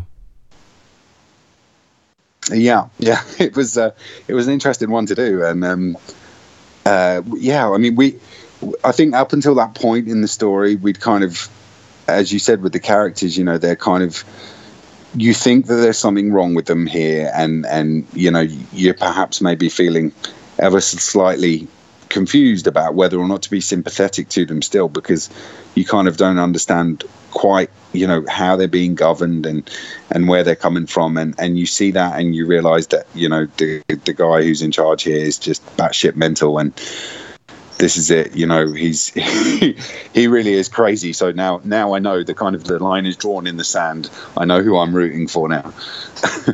Right. I was not expecting that. And I gotta give it to that was a very nice scene, because it was so subtle, and in the violence it wasn't over the top. It was just subtle in a way that it carried well with the story. Good. I'm glad you enjoyed it. That was another fun one to shoot. Yeah, lots and lots of love. And to close out, the way the film ends, what are we seeing here? You're going to leave the narrative as is, or will there be some type of short or another continuation of this film? Well, so it was kind of, it's funny, you know, a few people in reviews have kind of said, oh, you know, we need to see a sequel now. And what I would say is, and this is the honest truth, we never wrote that or shot it with the intention of kind of, you know, wanting to lead into a sequel. That might be hard to believe, but it's the honest truth. And the reason we shot that last scene is because we just felt like everything in the world of these characters by the end of this film has completely turned, you know, on its head. And you know, why shouldn't we do this and just get people walking out of the theater, or, you know, turning off the TV, thinking to themselves, you know what? I don't really understand it, but I'm terrified by, the implications of it. Right. As I said, I was not expecting to say, okay, something else is up their sleeve. The way this film ended. Well, yeah, I say honestly, there was no intention to go into a sequel, but I can see how it would now, from an outside point of view, how that would look like that was what we'd intended all along. Well, now the platform is open.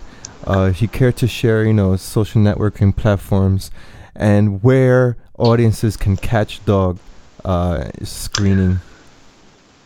Sure. So the world premiere of the film is at the Shawnee Film Festival, which is in Southbridge in Massachusetts, which is the 5th of October.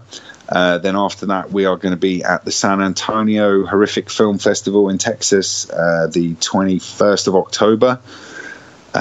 We are at the RIP Horror Film Festival in Los Angeles, which is the 10th to the 13th of November.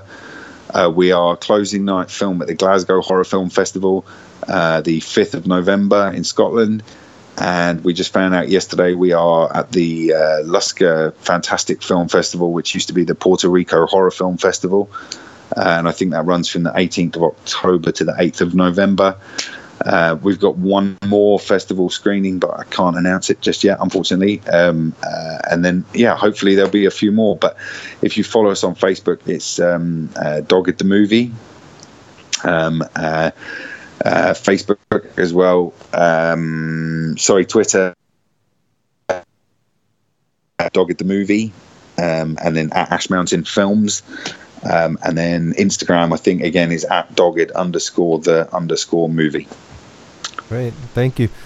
I'm sure audiences, once it comes out in the film festival run, I'm hoping a lot of audiences would get the gist of the film, absorb it for what it is.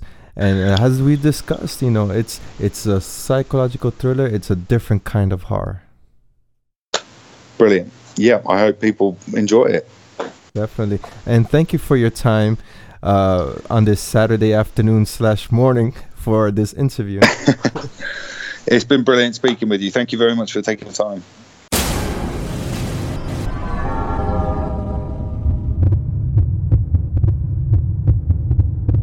Television. BET releases The Last One. BET has announced its first ever original scripted horror series, The Last One. The five episode series launches Friday, October 13th, exclusively on BET.com, with cameos by singer and television personality Ray J and rapper Casey Bages. Ray J and Casey Bages will make cameos in the series along newcomers Stephen Barrington as Cameron, Trevon Davis as Rashawn, Morgan Alexandra as Aisha, Perry Camper as Gabby, and Kirk Brown as the Hitchhiker. From the press release, BET Digital is set to enter the horror arena with the launch of its first ever original scripted horror series, The Last One. Four friends, Gabby, Rashawn, Aisha, and Cameron, get stranded on the side of the road. While waiting for help, they talk about the ghost stories and urban legends that terrified them as children. For Rashawn, it was Bloody Mary. For Cameron, it was the Boogeyman. For Aisha, the scary story of the hitchhiker who wanted more than just a ride. Finally, a Good Samaritan offers to help them with their car, and they follow him back to his house, but he is not who he appears to be. Find out who will be the last one to survive this horror-filled experience when The Last One premieres on Friday the 13th in October, exclusively on BET.com. Now, Ken, what did you think about this? It looks like, does this sound like it will be more of a spoof? Well, in my opinion, this sounds more like an anthology series because you have a group of friends sharing stories, and it seems like each story would be an episode, and the overall theme of this story would be the part that they get picked up by supposedly Good Samaritan, and that would tie in all the stories together into one theme. That's how I take it by reading the synopsis. I like it. I enjoy it. I mean, BET should have done a horror film or a horror series a long time ago. I don't know why it's taken them this long to create an original content. Well, I think, this wasn't an original from BET, but there was a film that aired on BET, I believe, and it was called Somebody Help Me, wasn't it, with Amarian and Marcus Houston, right? I never heard of that one. BET some years ago? No, I never heard of that one, no. When did this air? That's new to me. Yes, well, Somebody Help Me was with Amarian and Marcus Houston, and I do believe it aired on BET, but it wasn't like an original content from BET. So I think, that section had some horror movies on there, but I agree that you say that it's now about time that they release an original script for a series. Exactly. I'm all for, in my opinion, the horror scene has been generating, the stage has not been set for Latinos or African Americans to be on the forefront in creating horror content. As directors, it's important, and screenwriters, in fact, it's important to project your ideas and to break the mold and get Hollywood's attention. There are so many talented artists out there, directors, screenwriters, actors, and this reinforces BET should have done this a long time ago. If they would have presented original horror content before, let's say, MTV did, it would have made a higher impact. But since MTV did it, and you have all these other channels doing it, it feels like BET is playing catch up. And that's not the way it's supposed to be. Lead with good ideas. Hopefully, they could do an original thriller or an original sci-fi content. Just take a page out of sci-fi and what they present and look at it, make it better.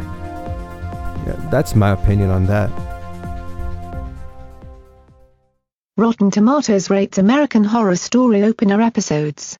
Rotten Tomatoes give a snapshot of the overall rating figures of American Horror Story franchise, including the latest season.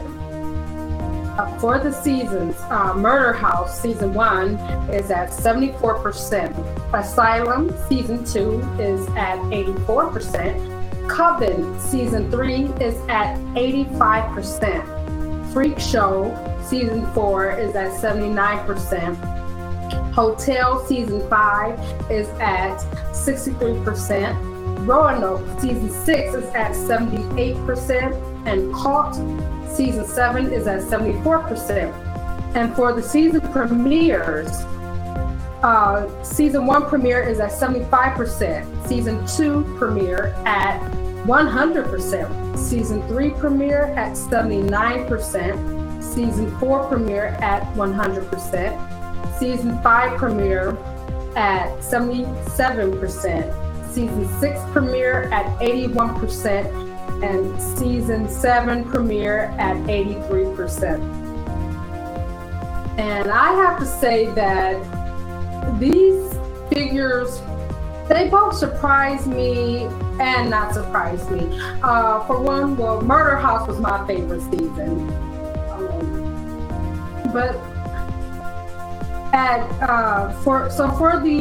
I can't believe that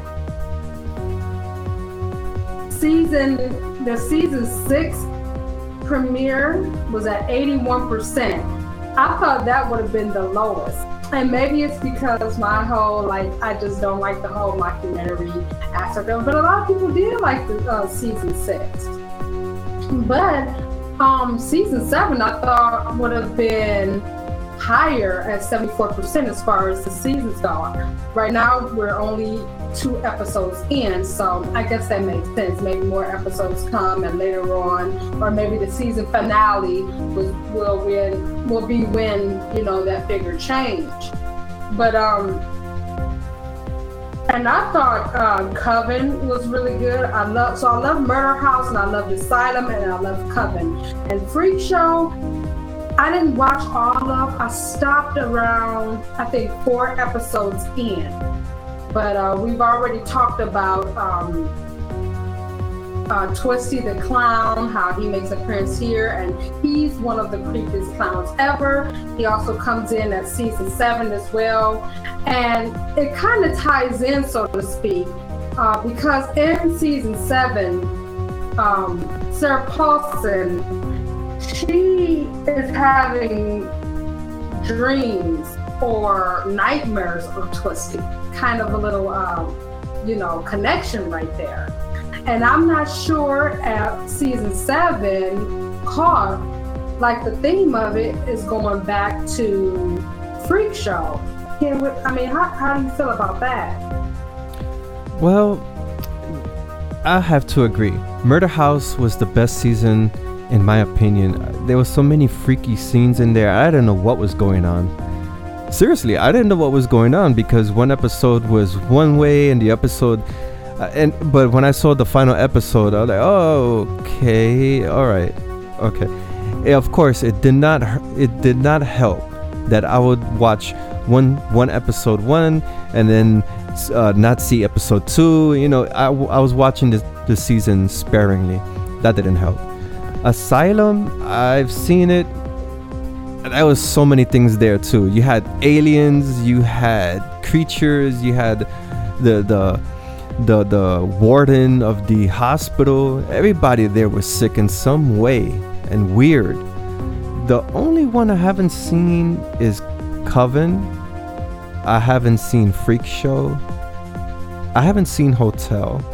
I saw Roanoke, which is one of my favorites, and it was original idea. It was something different from the other seasons, having that found footage type thing going on. But that's not found footage. That would be classified as reality TV. That's what it is, reality TV.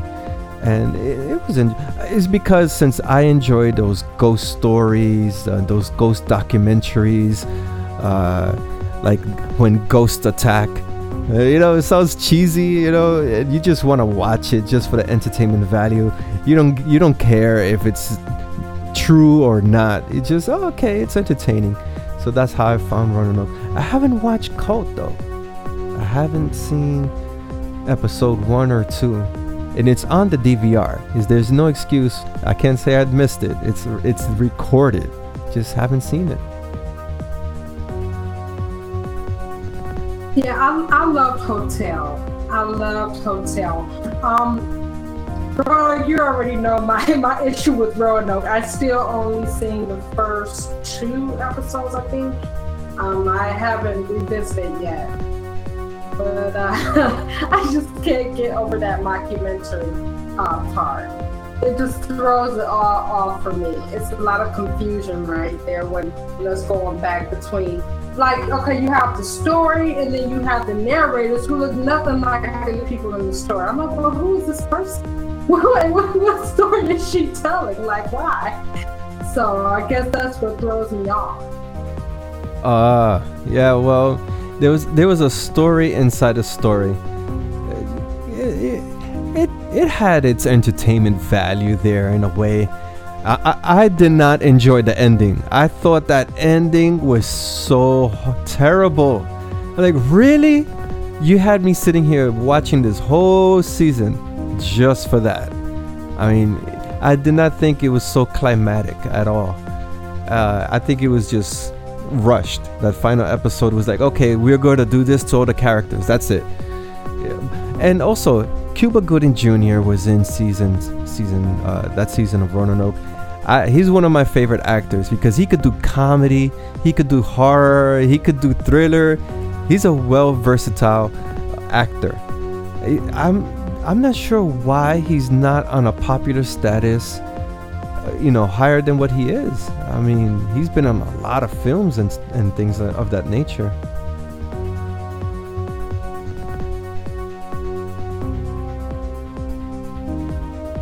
Now, yes, and now you said that you haven't watched Caught yet, right? You haven't. No, I haven't watched it at all. Okay. I don't know what's going on there. You have to watch it. It's like that premiere. It's with a bang. The premiere's with a bang. I do feel like it's a little too much. At least that first episode. It goes back too much into politics, but I get it, But it's just. Is that good, huh? It is. It's really good, and there's an awesome cliffhanger in the second episode. They have to do that. They have to. It's so good. I can't wait for episode 3. And I need to go back and I think I gotta finish watching Coven, and I have to finish watching Preacher. I'm just gonna watch it from the beginning and Roanoke just for the heck of it, I guess. For the heck of it. Just for the heck of it. I mean, this is your favorite show. You have given much acclaim to some of the seasons here on for American Horror Story. Yeah. But it's good and. I've said I just need to be more up to date with the episodes. That's all. Yeah, they're really like Murder House is my favorite one of all. It really is. Yeah, I think that was a favorite for everyone because I don't think nobody was expecting American Horror. When I first seen season 1, I thought it was gonna continue. I had no idea this was gonna be an anthology. So when I saw Asylum, I'm like, wait, different characters? What's going on here? I'm just seeing, I mean, from what you described, cult ties into Freak Show. I believe one season should like tie all these things together. I don't know when that's gonna happen. Well, isn't that what they had talked about? Something like that? As this latest season tying it all together? I thought that was discussed in some way. Yeah, I heard talks like that as well, but so far, no. Maybe it just hasn't come up yet because we're only in the second episode, so. But I thought that's what was being talked about. Right now, the only connection I can make is to Twisty from Freak Show, and right. Not even. I won't really say the whole season of Freak Show. It's just, Twisty appears a lot. Right. Well, I don't know. I, in my opinion, I think Coven was the season that did not do so well. I think that's across the board. The ratings for that season weren't up to par. And Freak Show did good. I'm unsure with the statistics with Roanoke, given that they had such a interesting advertisement campaign. Nobody knew what the topic for Roanoke, for that season 6, nobody knew it was going to be about Roanoke. They were throwing out, FX was throwing out some weird trailers here and there, but nothing pinpointing to what this was. Right. No. Yeah, I'm definitely looking forward to where this season is going. Now, have you watched Asylum? Did you say you watched Asylum? Yeah, I watched Asylum. I did not see the final 2 episodes. I did not see. But I've seen, the patients, and there was some crazy things going outside, and the warden, and there was a sex addict in there in some way. Yeah. So it was just now, weird. what was that whole story? Because this still confused me. What was the whole story with Anne Frank? Like, in there, was she hallucinating or was she actually Anne Frank in there? Crazy woman. Yeah, she was crazy. She was a page. Okay. Yeah, that's the impression I got. Yeah, all of that confused me. I was like, so is she Anne Frank or is she just hallucinating or is she crazy? What's going on? Yeah, that's how I seen it. I mean, now, how would you say? Well, I know you haven't seen Caught yet, but how do you think you would rate the premieres of the seasons? For me, I mean, these ratings are weird. I mean, especially especially for Coven season 3. That's just fresh at 100%, 79%. No. And season 1 premiere only being at 75%. I'm like, I mean, it seems like a lot of people, or but this is coming from Rotten Tomatoes, right? Right. I mean, they're a reputable source, of course, for ratings, but you would have to take into consideration the whole season. Episode 1, of course, they're gonna make episode 1. Look at episode 1 for Hotel. That was season 5. And here it's on a 77. And that first episode for season 5, they had everything. I mean, a guy getting raped. You had Lady Gaga, drugs. I mean, there was so much shit in that first episode just to get a 77. And Coven gets 79. Nah. Something's wrong with those statistics. Yeah, I don't. It just. This doesn't seem fresh to me. It seems rotten. Right. Yeah, I thought the same thing as well. I thought they were. And Murder House, come on, 75. That was season 1, episode 1. Yeah. A lot of people tuned into that one because that was the first episode. But also, I feel like Rotten Tomatoes, they are really hard. Yeah, it's like, what are you, a bunch of critics? Like, they are a bunch of critics. Yeah, and it's regular average people who they sign up for Rotten Tomatoes and they become critics, and they express their opinions on film and television. But in this case, I am disagreeing with these statistics. Season 7, episode 1, 83%. That's far-fetched. That is way far-fetched. How are they basing these statistics on? I mean, we have something called the Nielsen ratings. Are they giving their basis on that? Or are they giving their basis on what people are saying on their website? That would be two different statistics right there. That's interesting.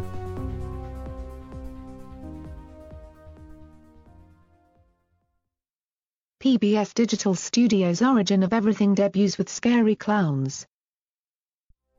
Well, PBS is one television station or a television network that you do not associate with horror. And their upcoming series titled Origin of Everything is technically not a horror series. Their first episode, which is available now on YouTube, it discusses scary clowns. And here's a synopsis for that episode. This week's episode dives into clowns, focusing on both the history of the jesters themselves and more specifically how they went from being ambiguously loved pranksters to the creepy, menacing variety found in films like Stephen King's It.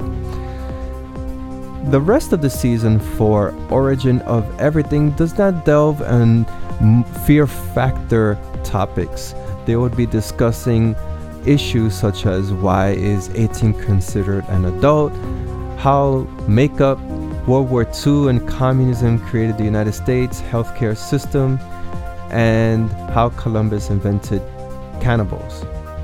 Okay, well, that last one seems to be a horror-related topic. But Origin of Everything delves more into social topics. But this first episode is definitely a watch, especially for you, Stacy, who you love creepy clowns. You could give this first episode a watch. And as I had mentioned, the first episode is on YouTube, which we'll be providing a link to the article outline for this podcast.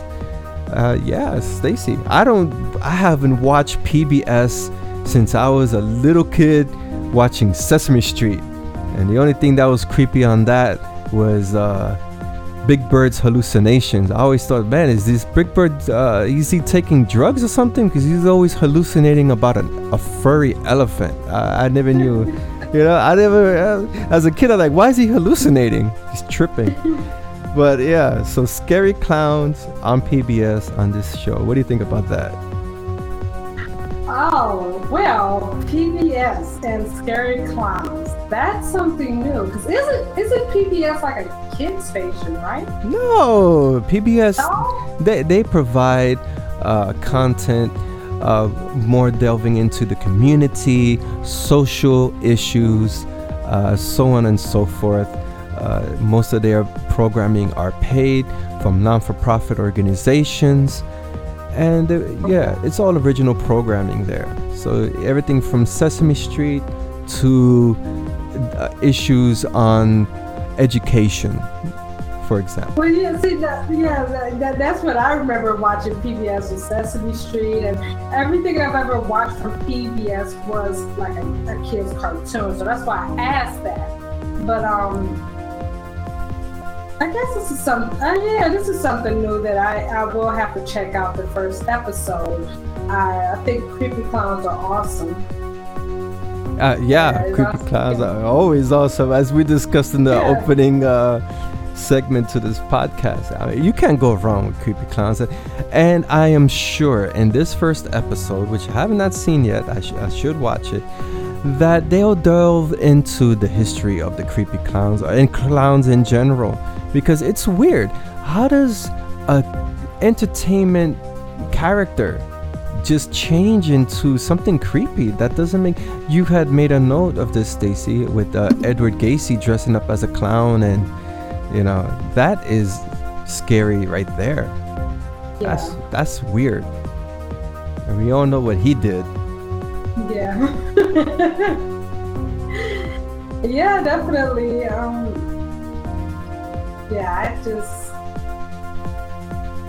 don't know. I guess I couldn't really imagine creepy clowns on PBS, but I'm still trying to even imagine it. It's been years since I last watched PBS, honestly. Yeah. But when I was watching Sesame Street and shows like that, and it was always because like my niece was watching or something like that. But it's been so long, so. Yeah, it'll be cool to check this first episode out. And as I mentioned, the other episodes that follows in Origin of Everything, it has to deal with history and government topics. Except for that last one, how Columbus invented cannibals. That's an interesting watch. How did he invent cannibals? Right. That's interesting. Look, cannibals as well. Creepy clowns and cannibals. Wow, what a combination. Cannibalistic creepy clown. There you go. Oh, now cannibalism is another thing that scares me in cinema. Yeah, but that's true. There are tribes that do partake in that type of diet. So yeah, and I've also I've read up on quite a few cases of cannibals. So that one definitely, and I've seen a couple movies as well. But yeah, that's one thing that actually scares me too. So yeah, creepy clowns and cannibals on PBS. Wow. Interesting. This is definitely a change of times. That's what I can say. Wow. It's a change of time. And good thing that you brought up change of times. Oh my gosh, are you serious?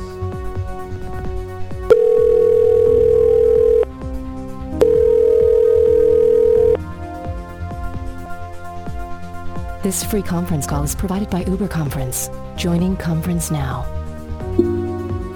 Wow, this thing keeps on disconnecting. I don't know what's going on. Let me close this out. You can hear me, right? Yeah.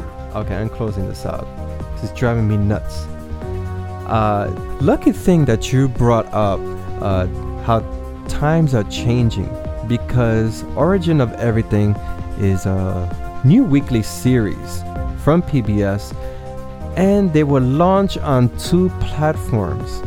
These episodes will be uploaded each week on YouTube and on Facebook at the same time.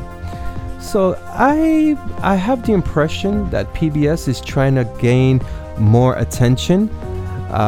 Perhaps visitors to the network are not what they used to be, so they're utilizing social platforms such as YouTube and Facebook, and I'm certain Twitter as well, to promote these upcoming shows.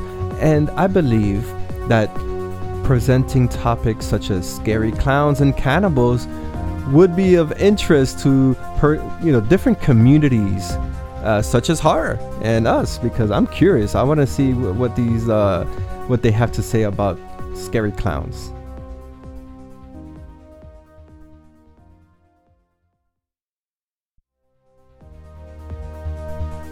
Thank you for tuning in to another episode for DecayMag podcast. My name is Ken Artuz, founder and editor for DecayMag.com.